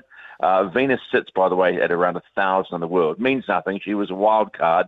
Came home, had a rain break, but came home, got the first sets 7-4, so 7-6 in the tie break, and then steamrolled. They had a rain break sort of just at the beginning of the second set. She was up 1-0, then rolled home 6-1, and that was probably the performance of the night from an emotional standpoint. How far she goes is anyone's guess. So it was a good old night, particularly with Emma and Leylah Fernandez showing what they were made of. And you can see that even at 42 years of age, Venus Williams can bang, and she really has. She's still got that lovely big double-handed backhand. She's got a big serve still. Probably movement around the court is the one thing. And I'm not going to play the age card. She was up against a young player that was just throwing everything back at her, and she kept defending, as they say. So she did a great job. But if you want to get excited, today's the day. It is Super Tuesday. No, we're not doing the primary elections or anything like that in America. It is a Super Tuesday. First up on centre court, they're going to complete the Pera Kuzmova match, starting at 2 o'clock, by the way. And then Emma Raducanu, 2021 US Open champ, takes to the court against the other perverse of a sister, 17-year-old Linda, followed by the number 1 seed, Coco Gauff, against Tatiana Maria. Hang on, wait, there's more, and you don't get steak knives with this one. Sloane Stephens, 2017 US Open champion. They were 2 seed follows on as match 3 today against Rebecca Masarova. And we finish off with the 2020 Australian Open champion, Sophia Kenin, a wild card, even having had done all that. Rank sits at, what is she now, sitting around 149 in the world, which means injury and not playing a lot is where wide the rankings drop. Against Xinyu Wang of China, 21-year-old, so 21-year-old against 24-year-old majors winner. So if that doesn't get you excited, lads, I don't know what will. Oh, great. We've got Stephen McIver here on Stephen McIver's breakfast show, by the sound of it, the last 10 minutes. Thanks for that, Stephen, making the question asking very easy. We had Erin Routliffe on yesterday, and she seemed very relaxed before going into a first doubles match, maybe perhaps a little bit too relaxed. No, I think you have to be. I mean, tennis is well, the one thing about tennis, it's a grind. It's a total grind. They get about, when you're on the professional tour, you get about 3 weeks off tops. You might even get a day off for Christmas Day. That's how. I mean, some of these players at the Classic would have had Christmas Day here, and they would have moved on. They would have been, and then started hitting balls again and on practice court. So, relaxed is good to be. It doesn't mean you're going to win a match, but it means that your mental state is in a good shape. And tennis is a mental game. It really is a mental game. So. Good on Erin. She earned a wild card after that qualifying tournament. So I'm unsure when she's playing. If I had the full schedule on, I'd let you know that. Can't do that right now. But no, I think Erin will give it a nudge. I mean, I think the one slight concern I had was looking at the way Brengle played as the 6th seed. It didn't really look like a 6th seed, right? But look, this mate, it's stacked. It is a stacked card, and if the weather holds, and that is going to be a major issue. Nicholas Lamperin, who is the new tournament director, would have been rolling his eyes to the heaven, going, "Oh, what have I struck here with an outdoor tournament?" And tomorrow, and for a few days after that, the forecast is not great. So you know what's going to happen. The cries for a roof will come again. Yep. But the cries for a roof have been hanging around for years, and it does change the designation of a tournament if you put a roof on it as to sort of what level of tournament you can run. So, I'm a huge fan that they need a roof on or something, because people pay really good money. There were sellouts. They've sold out these sessions. There's people wanting tennis, and you've got to make it accessible. So the roof would be nice. So can a roof actually put them down in the pecking order for like a major tournament? I don't know how much further down they can go, because they're actually WA 250. You move below that, it's like what they call a Tier 3 tournament. No, it could. This is not quotable though. It could actually put them in a position of having to pay more money, have a higher ranked tournament. And whether or not that can be as affordable is the question. Yeah, right. Okay. But let me come back to you on that one. Is that what I'm supposed to say? Yeah, do that. It's a pity they can't just lay some rubber court down in old Spark Arena, mate, and they can just move it there. That'll be the go. Stephen, No. That's a horrible idea. Thank you. That's a big barn. It's got the one thing that you do have, and it still is one of the rare tournaments in the world where they have sideline catering. And people are really invested in the tennis. That's what one of them said to me sort of off air yesterday. They love the fact that New Zealand tennis fans at this tournament are what they would call tennis educated. And I think that's a big feather in the cap for New Zealand tennis fans. Yeah, that's huge. So you can put Victor Arena somewhere else, pal, or Spark Arena, whatever you want to call it. Whatever it's called these days. Yeah, it's interesting actually on the weather, because my partner was supposed to be taking our daughter out to Piha for 4 days starting Wednesday, and they have postponed because it's thunderstorms and heavy rain for about the next 10 days, according to the long-range forecast from Wednesday. Thanks for that, mate. Yeah, just keeping you prepped. Hey, it is. You mentioned it's Super Tuesday, Stephen. You mentioned the open neck shirt. Are you going to have the Man of Steel costume underneath, so you can just kind of pull that open at some point? No, the Man of Steel right now is about to go to the Chemist Warehouse and try and get some stronger Voltaren. Working around the house before the start, and I've done my back in, so I'm walking around like an old man. I've got these light versions, and Voltaren Light's not doing the job, so I'm going to need something that's stronger. He's going to have to go stronger again. Hey, Stephen, if McLennan brings out the age line, slap him for me. I wasn't going to say a word. I was actually going to ask you about you're talking age. I know you wanted to park that, but I did think it remarkable that Venus's opponent yesterday was 21, Venus 42. I think I saw the stat. Venus had won 3 Grand Slams before her opponent was born. Yeah, and I tell you what, Venus Williams is a class act, a totally class act. She's a really hard read on the court because she literally goes into the zone, right? And she's got a great poker face. Yet she comes off court having won, and suddenly you're talking to this.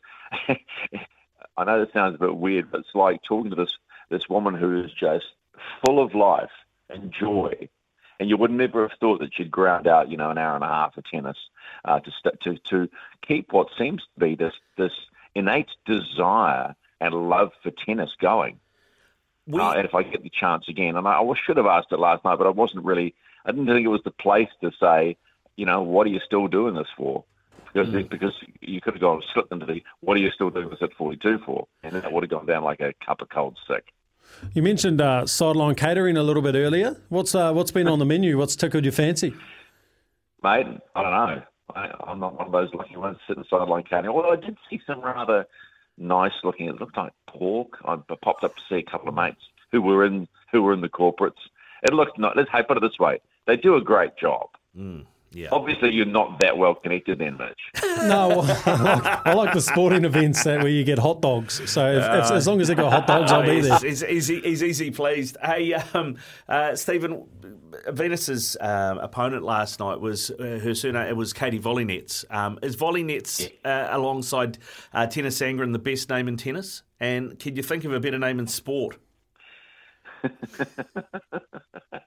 I'm not buying into this one, mate. I am not going there. I did look at Volynets going, okay, we'll play that card, but no, I'm not going there. It's too early in the day, mate. Give me a break. All right, Stephen. Hey, listen, thanks for doing it and getting up for us and having a chat.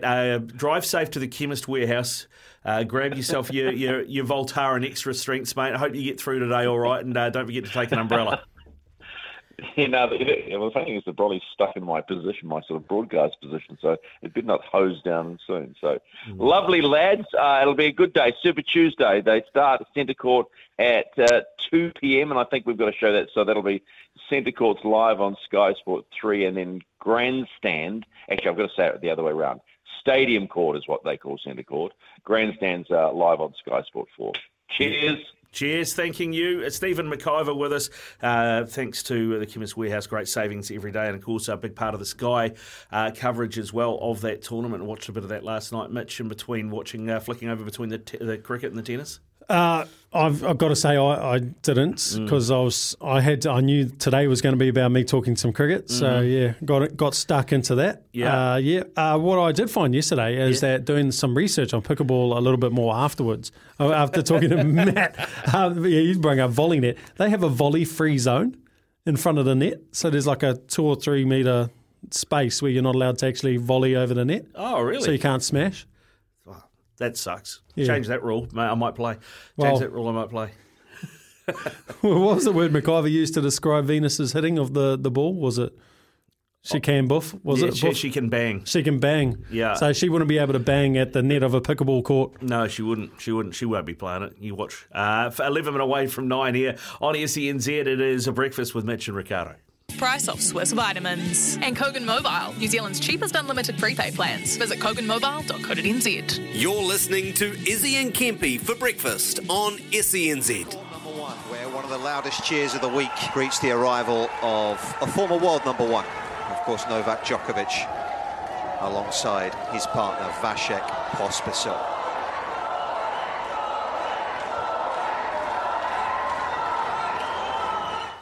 Oh, there you go. 7 away from 9 o'clock. Novak Djokovic back in Australia. I thought he was going to be banned from entering the country for 5 years, but they managed to repeal that, Mitch. Yeah, well, it was 3, wasn't it? It was 3 years visa cancel or something like that. Yeah. I guess. Look, hey, it's we spoke about it last week with Brett on who's doing the first serve for SENZ now. Oh, Brett Phillips. Yeah, he said it's kind of been brushed under the carpet. It's kind of everyone's tried to forget that they didn't let him in. No one's brave enough to bring it up at the presser. He hasn't really touched on it too much either. It's kind of everyone's like both sides have kind of just parked it really, which I find super interesting, right? At this point you'd be like, oh, okay, cool. Like someone's got to say something. Yeah. You'd have to address. I mean, the best thing to do is address it first up. Yeah. First press conference, get it out of the way. Then it's not a thing. It's not hanging. It's not the elephant in the room, right?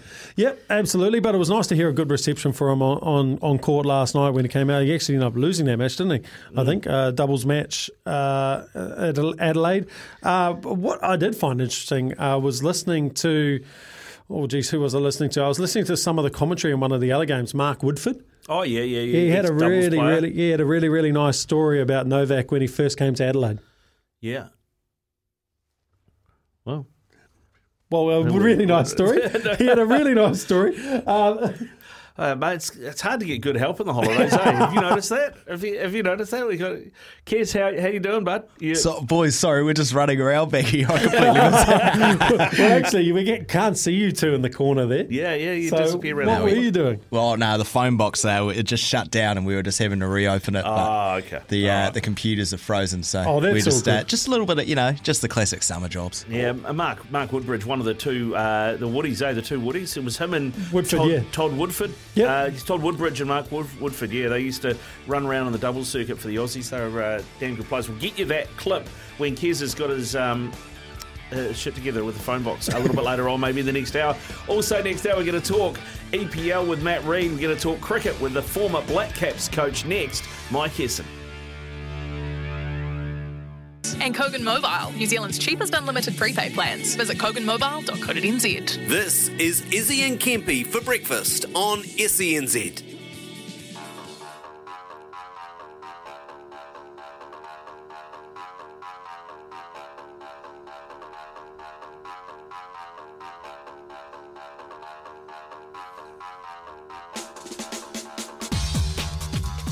Just got 9 o'clock here on SENZ. It is breakfast with Mitch and Ricardo, thanks to the Chemist Warehouse. Great savings every day. Coming up this hour, we'll catch up with Louis Herman-Watt, get some tips from the racing game with the Love Racing update. We'll catch up with Matt Reid out of the UK to talk EPL as well after Liverpool lost 3-1 at Brentford this morning. And there's a bunch of games coming up tomorrow as well. Right now, though, we're talking cricket with former Black Caps coach Mike Hesson. He joins us. G'day, Mike. How are you? Very good, thanks, Ricardo. Mate, Happy New Year to you. Yeah, same to you. Treating you right so far? Yeah, no, so far I've had a good couple of days, but yeah, nice to be back in the country and enjoying a New Zealand summer. Oh, mate, that's all good. What part of the country are you enjoying it in? Have you got away to a summer spot? I actually spent the days between Christmas and New Year up near the place not far from Wanaka.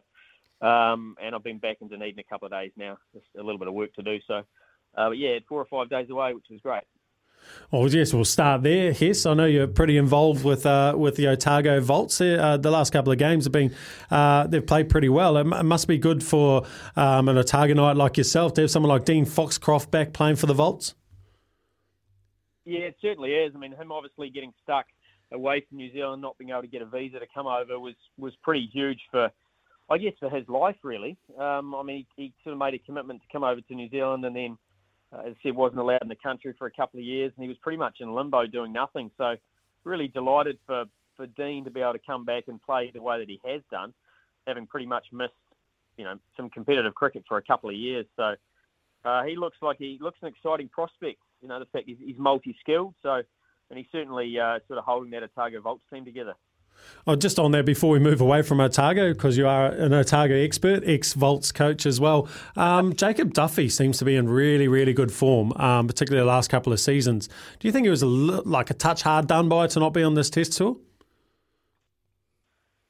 Yeah, I'm not actually sure what his best form is, to be fair. I mean, he's a really consistent performer, incredibly good with his variations and his death bowling from a white ball perspective. From a red ball point of view, he really swings the new ball, as you know, and he does reverse it, but he's probably not quite quick enough to be able to maximise that reverse that the guys are getting over in Pakistan. So it could be a bit of a death nail for guys heading over to Pakistan as seamers in the test version. But I certainly thought he might have got a crack in the white ball. The move to play Henry instead of Wagner in this test series, the second test in Karachi, do you think it's the right move to try and hopefully be able to bowl Pakistan out twice?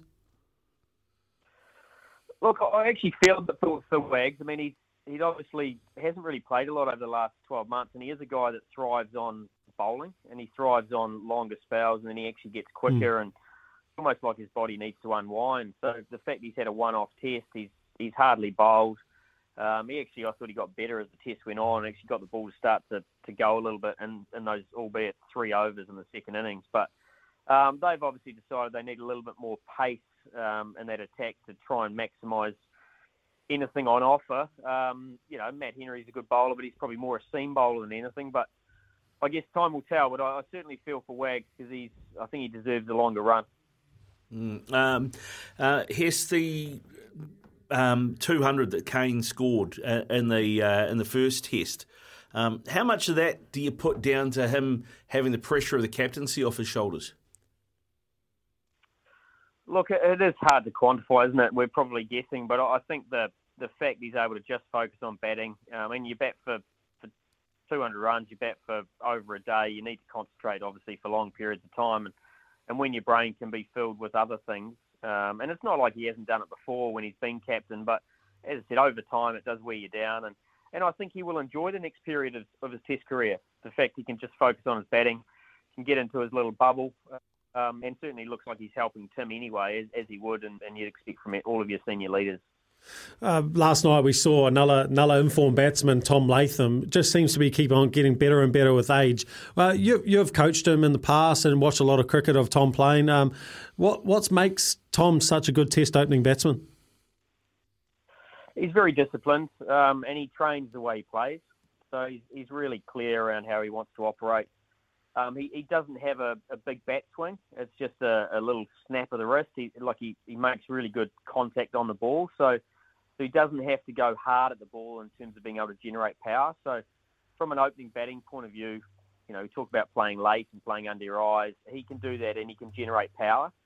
So he's able to, when they miss, he's able to capitalise. And he scored at a decent rate along with Devon last night, which sort of got us, slightly, or certainly ahead of the game at one point. So, look, I think he'll go down as our greatest opening batter by streets by the time he's finished, because he's scored runs and all around the world in different conditions, and he keeps things pretty simple, and he's again another good sounding board for Tim, sort of as the leader of the group. So look, he's a cracking talent, and we were lucky to have him. Lucky to have him when New Zealand sort of have always struggled for opening batters, and he's certainly come and filled that void nicely. Hess, I know we've spoken in the past about Henry Nicholls' overseas record and how good his record is at home. Last night he got presented with his cup for his 50th Test. I want to talk about the positives of Henry Nicholls and what you've seen him throughout those 50 Tests. Yeah, look, he's gone through a couple of challenges. Early on in his career, they used to nick out a lot and play along beside the ball. When the ball bounced, when he sort of first introduced to Test cricket, where the ball and is just that little bit quicker, and the guys get that little bit more steeper bounce. So he made that transition. I mean, it was kind of a bit of a turning point for him, and then he went on a bit of a run where he got 400s in a season, and he's a fighter. He takes that aggressive option too. I mean, even the way he got off the mark yesterday, second ball, getting down, lapping and sweeping. So he doesn't let the game drift. And he scored. He's quite an unusual player. He scores in areas that are quite hard to defend. Not your traditional sort of classical player. So I quite like those self-made guys that have found a way sort of through domestic cricket. They work out how they want to play the game.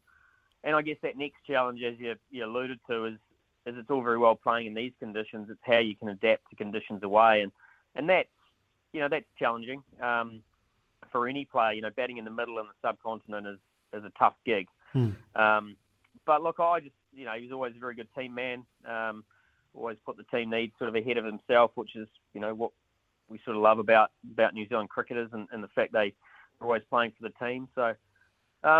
Look, he'll go down as a really good middle order player for New Zealand, and scored some high quality hundreds. It's interesting. I was looking at his average, particularly his average away from home, Mike. It's not as good as it could be, or as good as you'd probably like from someone coming in at 4. I mean, what other options do you think Stead may have looked at? We've talked about maybe Will Young could come in and open, and Devon Conway could play that full role. But what do you think on that front? Yeah, it's funny. Mitch and I had this chat a wee while ago. I mean, I'm always a fan of Devon Conway opening. I just think he's, especially in the subcontinent, that's where he's had his bulk of his runs in Test cricket. But it means he doesn't generally have to start against spin, which is probably his one weakness. And that's what Henry Nicholls has to go through, is generally starting against spin on the surface that either skids or occasionally just holds and turns. So. Look, I think Will Young is a good player as well. I mean, I think he's better suited to the middle. He's moved up to the top a couple of years ago and did really well in county cricket, which was great. And he's earned that opportunity, and he's probably showed his flexibility. I think he's probably more a tactician. Technician actually is the word I'm after. He's tactically really good. He's got a really sound technique, But once again, starting against spin for a guy that hasn't really done it is also going to be a challenge. So I don't think whatever change you make, you kind of need to give that person a little bit of time to find his feet, starting against spin in the middle. Yeah, you're right. It is definitely a tough position, isn't it? Looking news coming out yesterday that Adam Milne is going to be missing the white ball leg in Pakistan and in India, and Blair Tickner is going to replace him.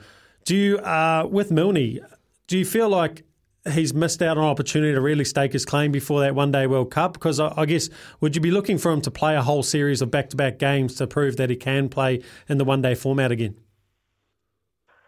Well, yeah, I mean, it's a bit of a red flag, isn't it? Difficult to all of a sudden go, yeah, we're going to risk one of our 15 spots on a player who's, struggling to be able to play back-to-back games. And, I mean, you look at it two ways. You can go, look, Milne's made a good call in terms of he said he's not ready, and that's, not the worst result is he goes over there and he breaks down again, and he's not confident in himself. So, probably the right decision is made.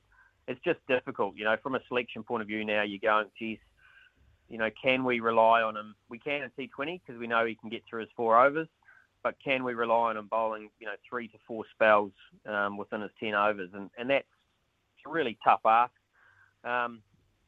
You like to think that he's at a stage in his career where he's probably a little bit more resilient because he's been through so many injuries. And I really hope he is because he's a fine cricketer and he's a guy who just needs a decent run at it. We've named a white ball squad, ODI squads for Pakistan and India. How much can you take from the squad that's been named? Do you think this is a shadow squad for the World Cup, or do you think there are a few names that aren't there that might be? Oh, look, I think it's also condition-based. I think, which we're going to play the World Cup over there, but I guess they're just trying out a few guys. Michael Bracewell's got, he started off with a real hiss and a roar and has looked useful, particularly with the ball. And I think they need to see something from him with the bat in these conditions. Mm. When you're going to play a couple of spinners, as that backup to, whether they go Satner Sodhi or whether they look to go Satner Bracewell, will kind of depend on the balance they want. But Bracewell's got to show more with the bat, and he's got to show how he can deal with it when guys are coming after him with the ball. Tickner's an interesting one, and I mean they've obviously gone for that enforcer role type of person rather than like a Jacob Duffy. Even when you're bowling quick, you've still got to have a whole heap of control over your length, and that's my concern with Tickner, and I'm sure they want to see that, is whether he can control his length. Because as you know, Mitch, if you don't control your length over there, it doesn't really matter what pace you bowl, you'll go the distance. So that will be interesting, whereas someone like Duffy, maybe 4 to 5 Ks slower, but a lot more control, then obviously can swing the ball up front and potentially get your wicket. So, interesting. I generally like the squad. I mean, I think New Zealand's one-day format at the moment is probably their best. So, looking forward to a good 12 months. We don't see a lot of Ford Trophy on the TV now, so sometimes it's hard to get a gauge on exactly how good and what type of players some players are when they come into the environment. But Henry Shipley has been named in this ODI squad. He looks an exciting player out of Canterbury, a batting all-rounder who's a big, tall guy who can bowl with a bit of pace as well. What do you make of him, and who would you sort of compare him to if you had to compare him to anyone? Yeah, look, I really like him, and I've liked him for a while. He's had a lot of injuries. He originally was a bowler who batted a bit and then had some injuries and then sort of forced his way back in as a number 6 batter. He's got long levers. I think like Cameron Green, I think is probably our closest. He's closest to that. He's tall. He bowls from a high action. So he gets good bounce. He's not as quick as Cam Green, but he certainly got a little delay in his action.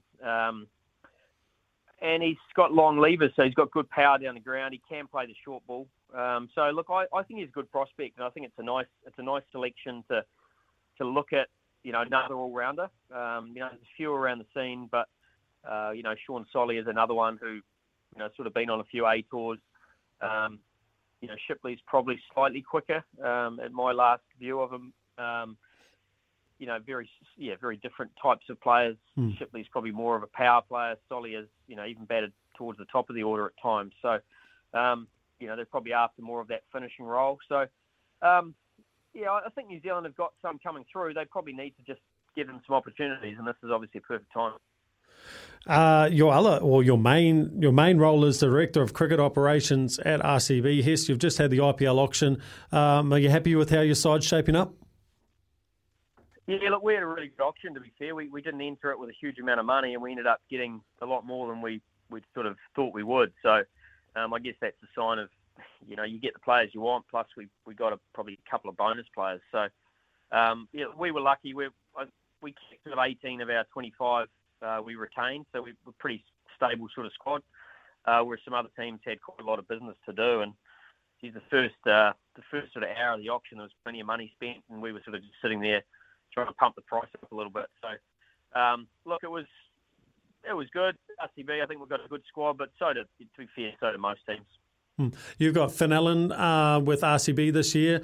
Is he basically, do you think in the last 12 months since he was with you guys that he's really come on in leaps and bounds? Look, I think he has, and I think we've sort of, always picked him as a talent and one that we think will evolve and play a real role for us, in the future. So, hence we look to retain him. And look, he showed some good signs. I think, Finn's challenge and these two tours will be good for him is to just try and find a way of getting past the power play and still playing the same way. I mean, if he can play that aggressive brand and get to the end of the power play, he'll probably be on 50. And he's changed the game. So if he can do that a few more times, I think he's done it 3 times out of 24 or something. And he's got all the shots. It's just a matter of just refining that decision making a little bit. But boy, he's an exciting talent, and he's one that plenty of people around the world are keen to get a hold of because he can change a game so quickly. Another Kiwi we saw in the auction was Kane Williamson. Obviously, Sunrisers let him go, but the Titans have picked him up for the next IPL season, although a little bit cheaper than what he was getting paid at Hyderabad. When he retired or stepped down from the captaincy of the Test team, my initial reaction was he's kind of done the opposite of what I thought. I thought he should have maybe given away the T20 rather than the Test. How do you see him at his age and stage of his career as a T20 player? Yeah, well, I mean, your first point around the captaincy, I think you've got to hang on to what you enjoy the most, and I think Kane certainly enjoys captaining in the white form. And as I said, I think Test cricket certainly allows a bit more time. It's a bit more of a slow burn, so that allows the captain a bit more time to find their feet. So that didn't surprise me. Look, I guess like we saw Kane, first Test match back at a double 100. I think it'll be nice to see something similar in T20 where he just lets the shackles off and plays the way that we know he can, because he can be quite an expensive player, and because he plays such good cricket shots, he can score at a decent rate in most conditions. But we certainly haven't seen that over the last 12 to 18 months, and whether that's been, because he's felt the pressure of, being retained as a captain at Sunrisers, or whether he's just affected by his elbow, or whether he just wasn't in great form. Probably a combination of all of them, really. But we never really saw the best of him in T20 cricket for a while now. And, he played that one innings in the World Cup final in Dubai, which was kind of the way we know he can play. And hopefully we can get back to that where even if he gets out, like he's almost tied down by the fear of getting out. And I just love him to just get rid of those shackles a bit and play with a bit of freedom, and that'll actually help the guys around him as well. Yeah, I mean it's an interesting call that you make there, because that was part of my thinking, was that we haven't, if you looked at the last couple of seasons, his averages and his strike rates haven't really been good enough, I would have thought, and kind of I felt maybe with his injury that he's had with his elbow that maybe the game of T20, the modern game at that IPL level, had evolved past him. Look, potentially, but I mean he seems to be back playing again, and if you get a double 100, then you can obviously hit enough balls for the elbow not to be affected. But it could be the confidence in being able to extend that elbow. I mean, I don't know the exact, every tendinopathy or whatever it is different.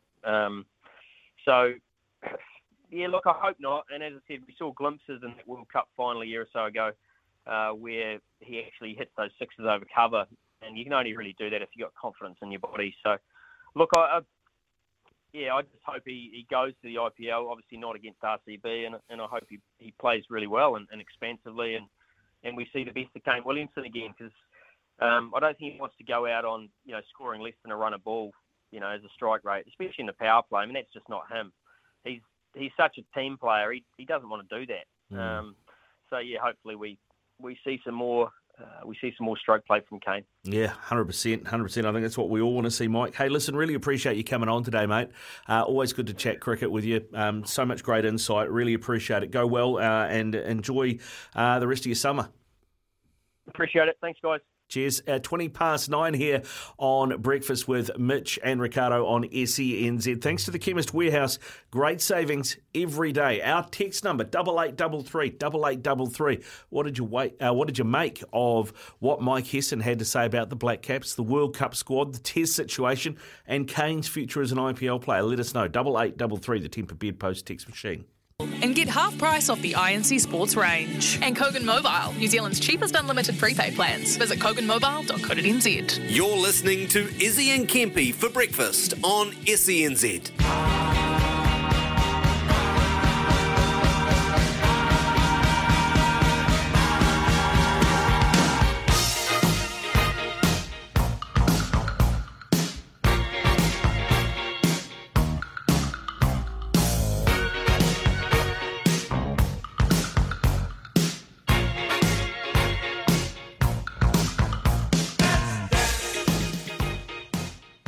9:25 here on SENZ. This is Breakfast with Mitch and Ricardo, thanks to the Chemist Warehouse.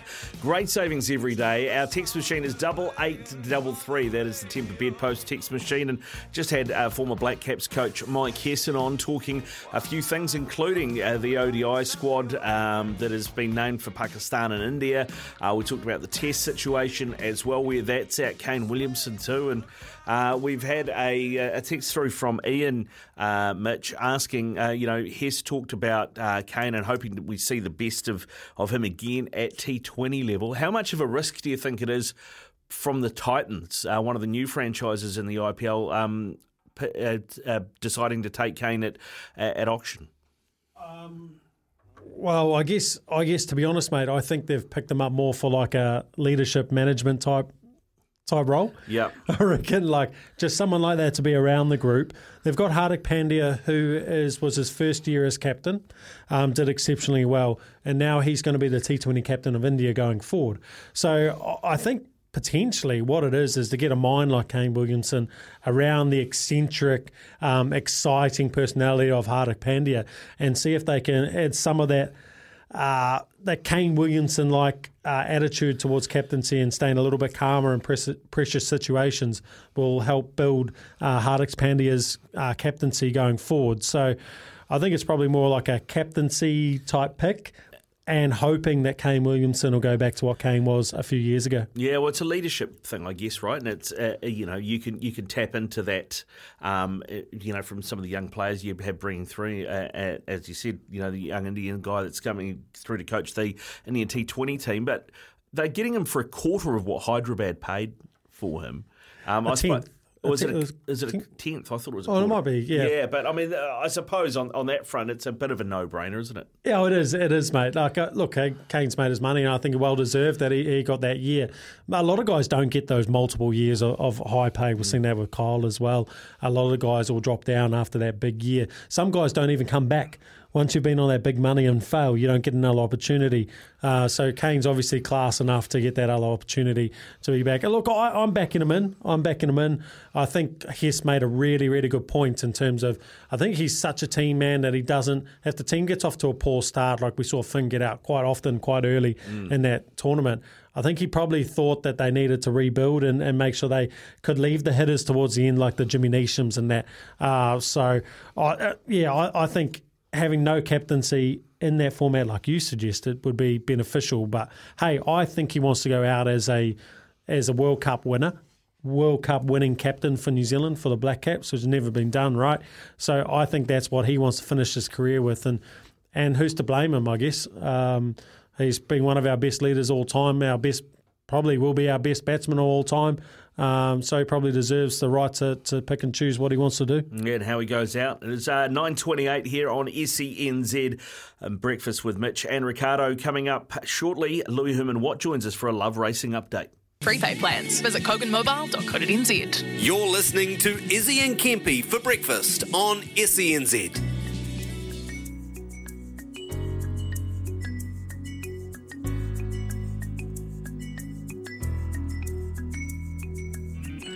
This is SENZ Breakfast with Mitch and Ricardo, thanks to the Chemist Warehouse. Time for our Love Racing update now. loveracing.nz, your home of thoroughbred racing. Have we got Louis Herman Watt there? Hyphen, come on in. How are you? G'day, Rick Dog. How are you, big guy? Yeah, good, thanks, mate. Good. How did you go yesterday in Tauranga? A little bit of a mixed bag. As I said, I wasn't really keen on that much, but it was worth following Opie Boston, and he got a few up in the end. So Opie had a couple winners and a couple near misses. So it was worth sticking with the hot jock. Well, Louis, you sent me through a really nice little multi that you put together with a bonus bet the other day. Do you want to share that with the listeners? Oh, they heard me punish them with that chat on Sunday, mate. But yeah, just a $25 multi I cobbled together with, just a bonus bet. The amount of bonus bets you can rack up at this time of year with all the bonus back promotions off racing they run and hot jocks. So essentially, you just got to be, if you're not hitting these races, running second, third, or fourth and get a reload.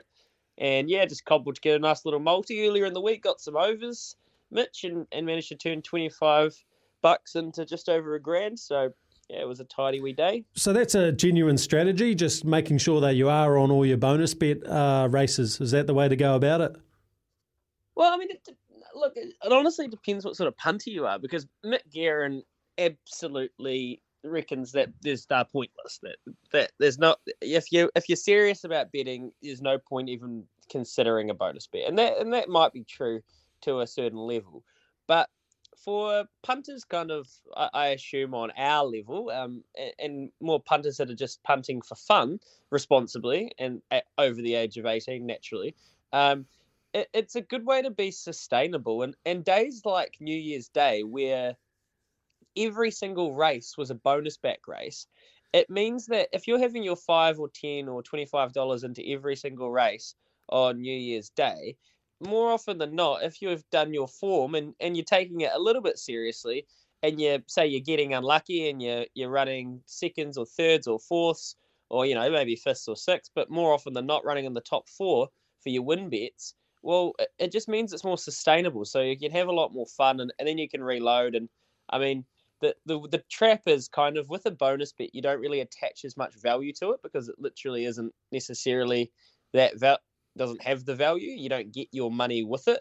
So you kind of do silly things like put 4-leg multis on with them, and just happened to jag one in the weekend, which is a good feeling, to be honest. What about today, mate? What are you looking at today? Well, today's actually a ripper, and I'm actually on air from, I think, 2:30 to 5:30 today, and we've got the Thames Cup at Matamata at about 12:05. 12:05. So that's it, Matamata. We'll take some of those races, and there's some nice horses in here. Bella the Bull, Illicit Miss for Tiako. They come back from down south. This is over a mile. We just saw Campionessa have the same recipe and win the Rich Hill Mile after she was with these horses down south during the spring and the spring carnival. So Bella the Bull, $3.30. I'm really interested. It's our man Opie Boston, a good low barrier draw. She probably is the horse to beat in this race. I would just note that High Choice, Ben Foot's team is going very good. He's got second up form. You're getting $15 and $4.20. So big overs there, I think, for High Choice, who can run races and actually found some form late in his last preparation. That's the Thames Cup. And then the other thing, guys, is the West Coast circuit starts today for the gallopers. So we've seen the harness horses go around on the West Coast as they do at the start of the year. Now it's the gallopers. So the Kamara Gold Nuggets is this weekend, and that's where the winner actually of the race actually receives 2 gold nuggets, I think at the value of about $25,000, which I just absolutely love. But today they start off at Greymouth, and you have to give a massive shout out to Kevin Myers. He won the was awarded the Lifetime Outstanding Contribution to Racing Award this year. Dummy Myers did. He's had a life in it, and he has taken so many of his horses down to the West Coast to support this circuit every single year, and this year none the different. Race number 2, there's a horse called Kopor. It's $1.50, and it should be absolutely braining these ones, you'd think. It's a really nice horse. It was winning at Riccarton in the nice races. It's on the West Coast for today's meet. It'll probably back up in the weekend, you'd assume. But Kopor at $1.50 could be a bit of a multi-filler. And just while I'm rambling, I'll give you the one I'll put it with at Matamata.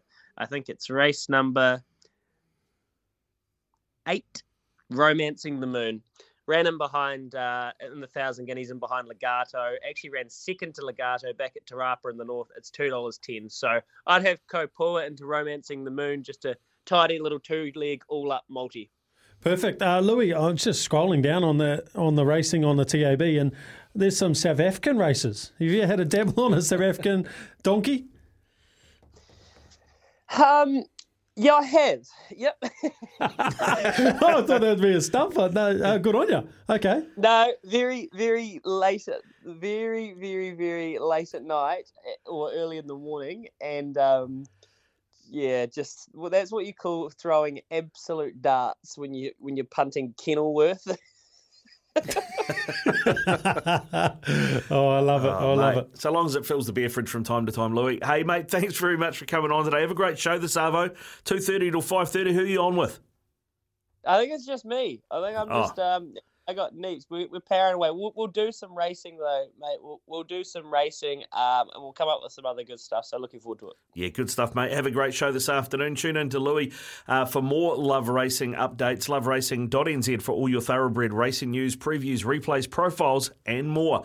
Up next, we're going to head to the UK, catch up with Matt Reid, and talk EPL. Ian Kempy for breakfast on SENZ.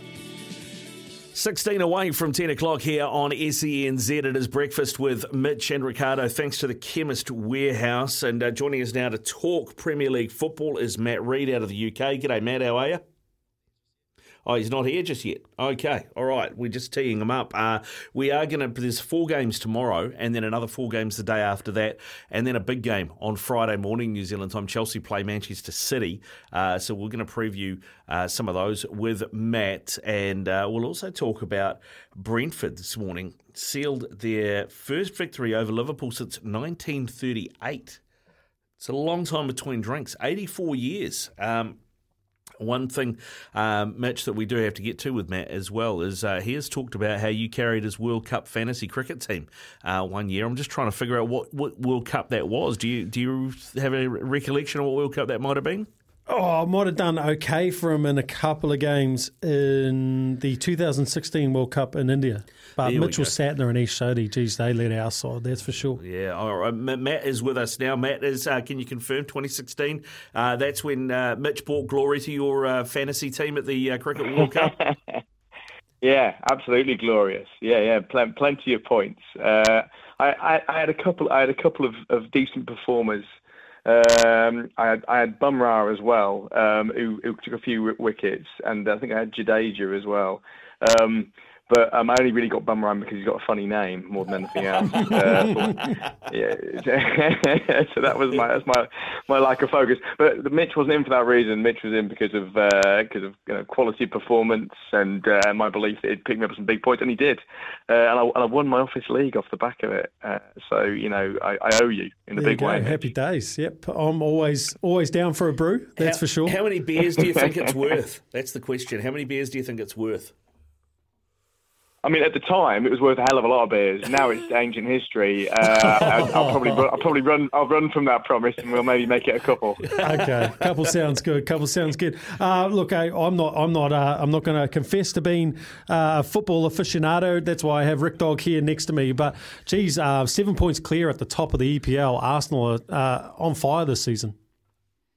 Oh, they are. They absolutely are. And you kind of like at the start of the season, if you'd looked at this fixture that's coming up with 7:45 English time tomorrow, Arsenal against Newcastle, and you'd have said it was going to be the first place team against the third place team, people would have looked at you like you'd gone out. They really would have. I mean, Newcastle invested a bit of money, big spenders over the last 2 years. Well, since they were taken over, Arsenal, a team which were being pitched as being challengers for 4th, 5th and 6th. You know, they weren't viewed as being credible challengers to the Man City's, Liverpool's and Chelsea's of this world. Even Manchester United were getting more talk because of a change of management and a change in the belief that there would be big investment. Arsenal are fantastic. I'm absolutely blown away by them this season. I've had quite a lot of interactions, a terrible word. I've had a few interviews over the years with Mikel Arteta, and as it happens, and another quirky story, my brother-in-law has a picture of a signed mini Everton shirt. He's an Evertonian, in his downstairs toilet by Mikel Arteta. There's a long story behind it, but it's very quirky. A little message from Mikel. But what I can tell you about him is he's tenacious.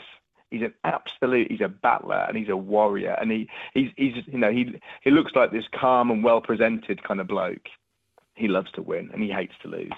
And despite the fact that he didn't win a huge amount during his career, he won stuff in Scotland and he won he's won cups with Arsenal.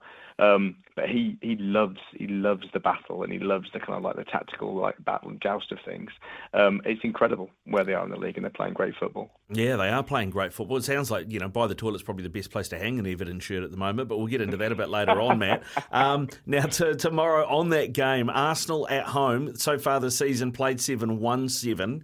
Newcastle on the road, played 8, won 4, drawn 3, only lost 1. So it's going to be a tough game to call this. Yeah, it is. It is. But I was thinking. I mean, that's been the case on a couple of matches, like pre and since the World Cup break for Arsenal. But at the moment, they feel like a juggernaut. They really do. Newcastle's defence is very, very tight. They had a run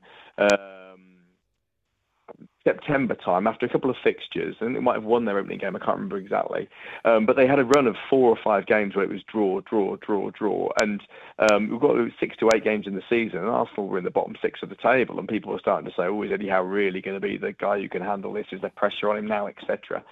But he's turned that around. He's started to pick up wins. But the defence, the thing that's been consistent throughout is the defence. I mean, they really are very, very tight at the back. And they've just recalled Martin Dubravka from Manchester United, who was the reserve goalkeeper. But that isn't anything to do with the way that the team is playing or any doubts that are kind of like lingering there. The Newcastle defence is solid, and they have a very disciplined and hard-working midfield that make it very difficult for an opponent. However, Arsenal's pace, the way that they move the ball through transition, I just can't see anybody at the moment stopping them. I think the challenge for Arsenal will come is when they have a bad result, and seeing whether these young players have the stones, have the kind of like the mental fortitude, and they have the belief in themselves when they get a knockback and maybe that lead of 7 points goes down to 5 or 4 or whatever it is. That'll be the point when we'll see whether there's the toughness. But there have been moments in November and December when Arsenal they've been 1 down or where they've been struggling to get them to break through, and they've come through and they've shown the resilience. So I fancy Arsenal for it in a big way. Okay, all right, that'll be interesting. Do you think Arsenal are going to do any business in this window with Gabriel Jesus being ruled out for up to 3 months with that injury picked up at the World Cup? Yeah, it does create problems for them. Eddie Nketiah, who's their cover guy, really, if they are going to play a traditional number 9, is quite a different player. He's very much, as we saw with his goal against Brighton, he loves to just he's Van Nistelrooy-esque, but without the physicality. He loves to hover around 6, 8, 10 yards from goal and just be there just to nip in with a little topo to get the ball into the net. The rest of his game is fairly limited, but he is adept at finding space in the box. So he'll be a decent cover option, but it's months that Jesus is missing for, or Jesus, should I say? For Arsenal fans this season, he has been Jesus-esque. So it would be. It's going to be a big decision for Arteta, because if you get an injury then to Nketiah, you're then looking at, well, are we going to push Martinelli central? Are we going to be playing with a false 9, etc.? And it does change things for them. I suspect that they're going to gamble on it and they'll stick with the squad they've got, because they do have players who can suck inside and they can play it in that different kind of way. But it'll be interesting to watch the next couple of weeks to see about what they do. Matt, just so we can rub it into Captain K, who's our producer here, with Liverpool going down to Brentford 3-1, we've just seen the results of that. Brentford have been fantastic this year, particularly at home. 3 wins, 4 draws and 1 loss. I mean, they're building a fortress at home, aren't they? They are. They absolutely are. It was today's game was reminiscent of what happened to Manchester United at the start of the season with the 4-0 destruction that took place there. Brentford went ahead, and they didn't just sit on that 1-0 lead. They didn't just allow that to be the definition of their game, and let's just hope that's a high point and nothing else. They kept going and kept going, and they could have had it. It really could have been, despite the fact that they conceded the goal. It could very easily have been 5, 6, 7 if it wasn't for a little bit more discipline with some of their players and watching the offside line. They could have so easily absolutely humiliated Liverpool, and a 3-1 defeat, against one of the less fashionable teams is kind of humiliating for one of the teams who should be in the top 2 or 3 in the table, based on where they've been in recent seasons. But I mean, it was a humiliation, wasn't it? It really, really was. It's further unpicked confidence points. Now, the ability with the cross ball, balls in from crosses, balls in from corners, created all kinds of problems for them. They could have had 5 or 6 from those alone. Really, really good chances, and very tight on the VAR for one of them. But they're just dominant, absolutely amazing. I hold my hands up. I thought they were going down this season, Brentford. I thought they had a remarkable first season, but second season syndrome would bite with the signings that they'd made. How wrong I was, and I'm very happy to be. They've been remarkable. Yeah, question marks again raised about Liverpool and Jurgen Klopp. There was some talk at the beginning of the season when they started poorly about the 7-season itch, which he's had at Mainz and he had it at Dortmund as well. I've seen a few people suggesting that he maybe has lost the dressing room, the fact that Virgil van Dijk got subbed at half-time, injured or not, whether or not that's just a cover. I don't know. What do you make of where Liverpool are at right now? Yeah, the substitution is alarm bells are kind of going off when that happened. There doesn't seem to be, so there was no Henderson today, and there was no Luis Diaz, obviously, who's been out for quite a long time. He's got this knee injury. But the team that was out, and there's no Andy Robertson, who was on the bench. He's one of their senior, big talking players. But it wasn't like it was a really weakened team. This is pretty close to their strongest team. A couple of players out. Gakpo will work his way into the team, you'd have thought, pretty quickly because of that signing coming from PSV. But the senior players are the ones who are letting him down. Alisson is the exception to that, I suppose, although he could have done better with the second goal. Well, maybe it was the second goal when he was trying to claw it out. He was a bit slow to react on that. But Van Dijk, Fabinho, Thiago is a bit hot and cold. Pretty much every one of their senior players, with the exception of Alexander-Arnold, who's still putting in some lovely crosses, despite being a defensive issue. But every one of their senior players is struggling. And that does point to there being some kind of discontent at play there. There's nothing creeping out chat-wise around the squad from the people who I know in and around the squad. But there are little whisperings that there are problems here and there. So that's something which may well develop in the coming weeks. The 7 seasons is interesting, isn't it? That's just such an incredible thing that it happens again and again. And that's where we are for Klopp, and it's something which is being held up against him.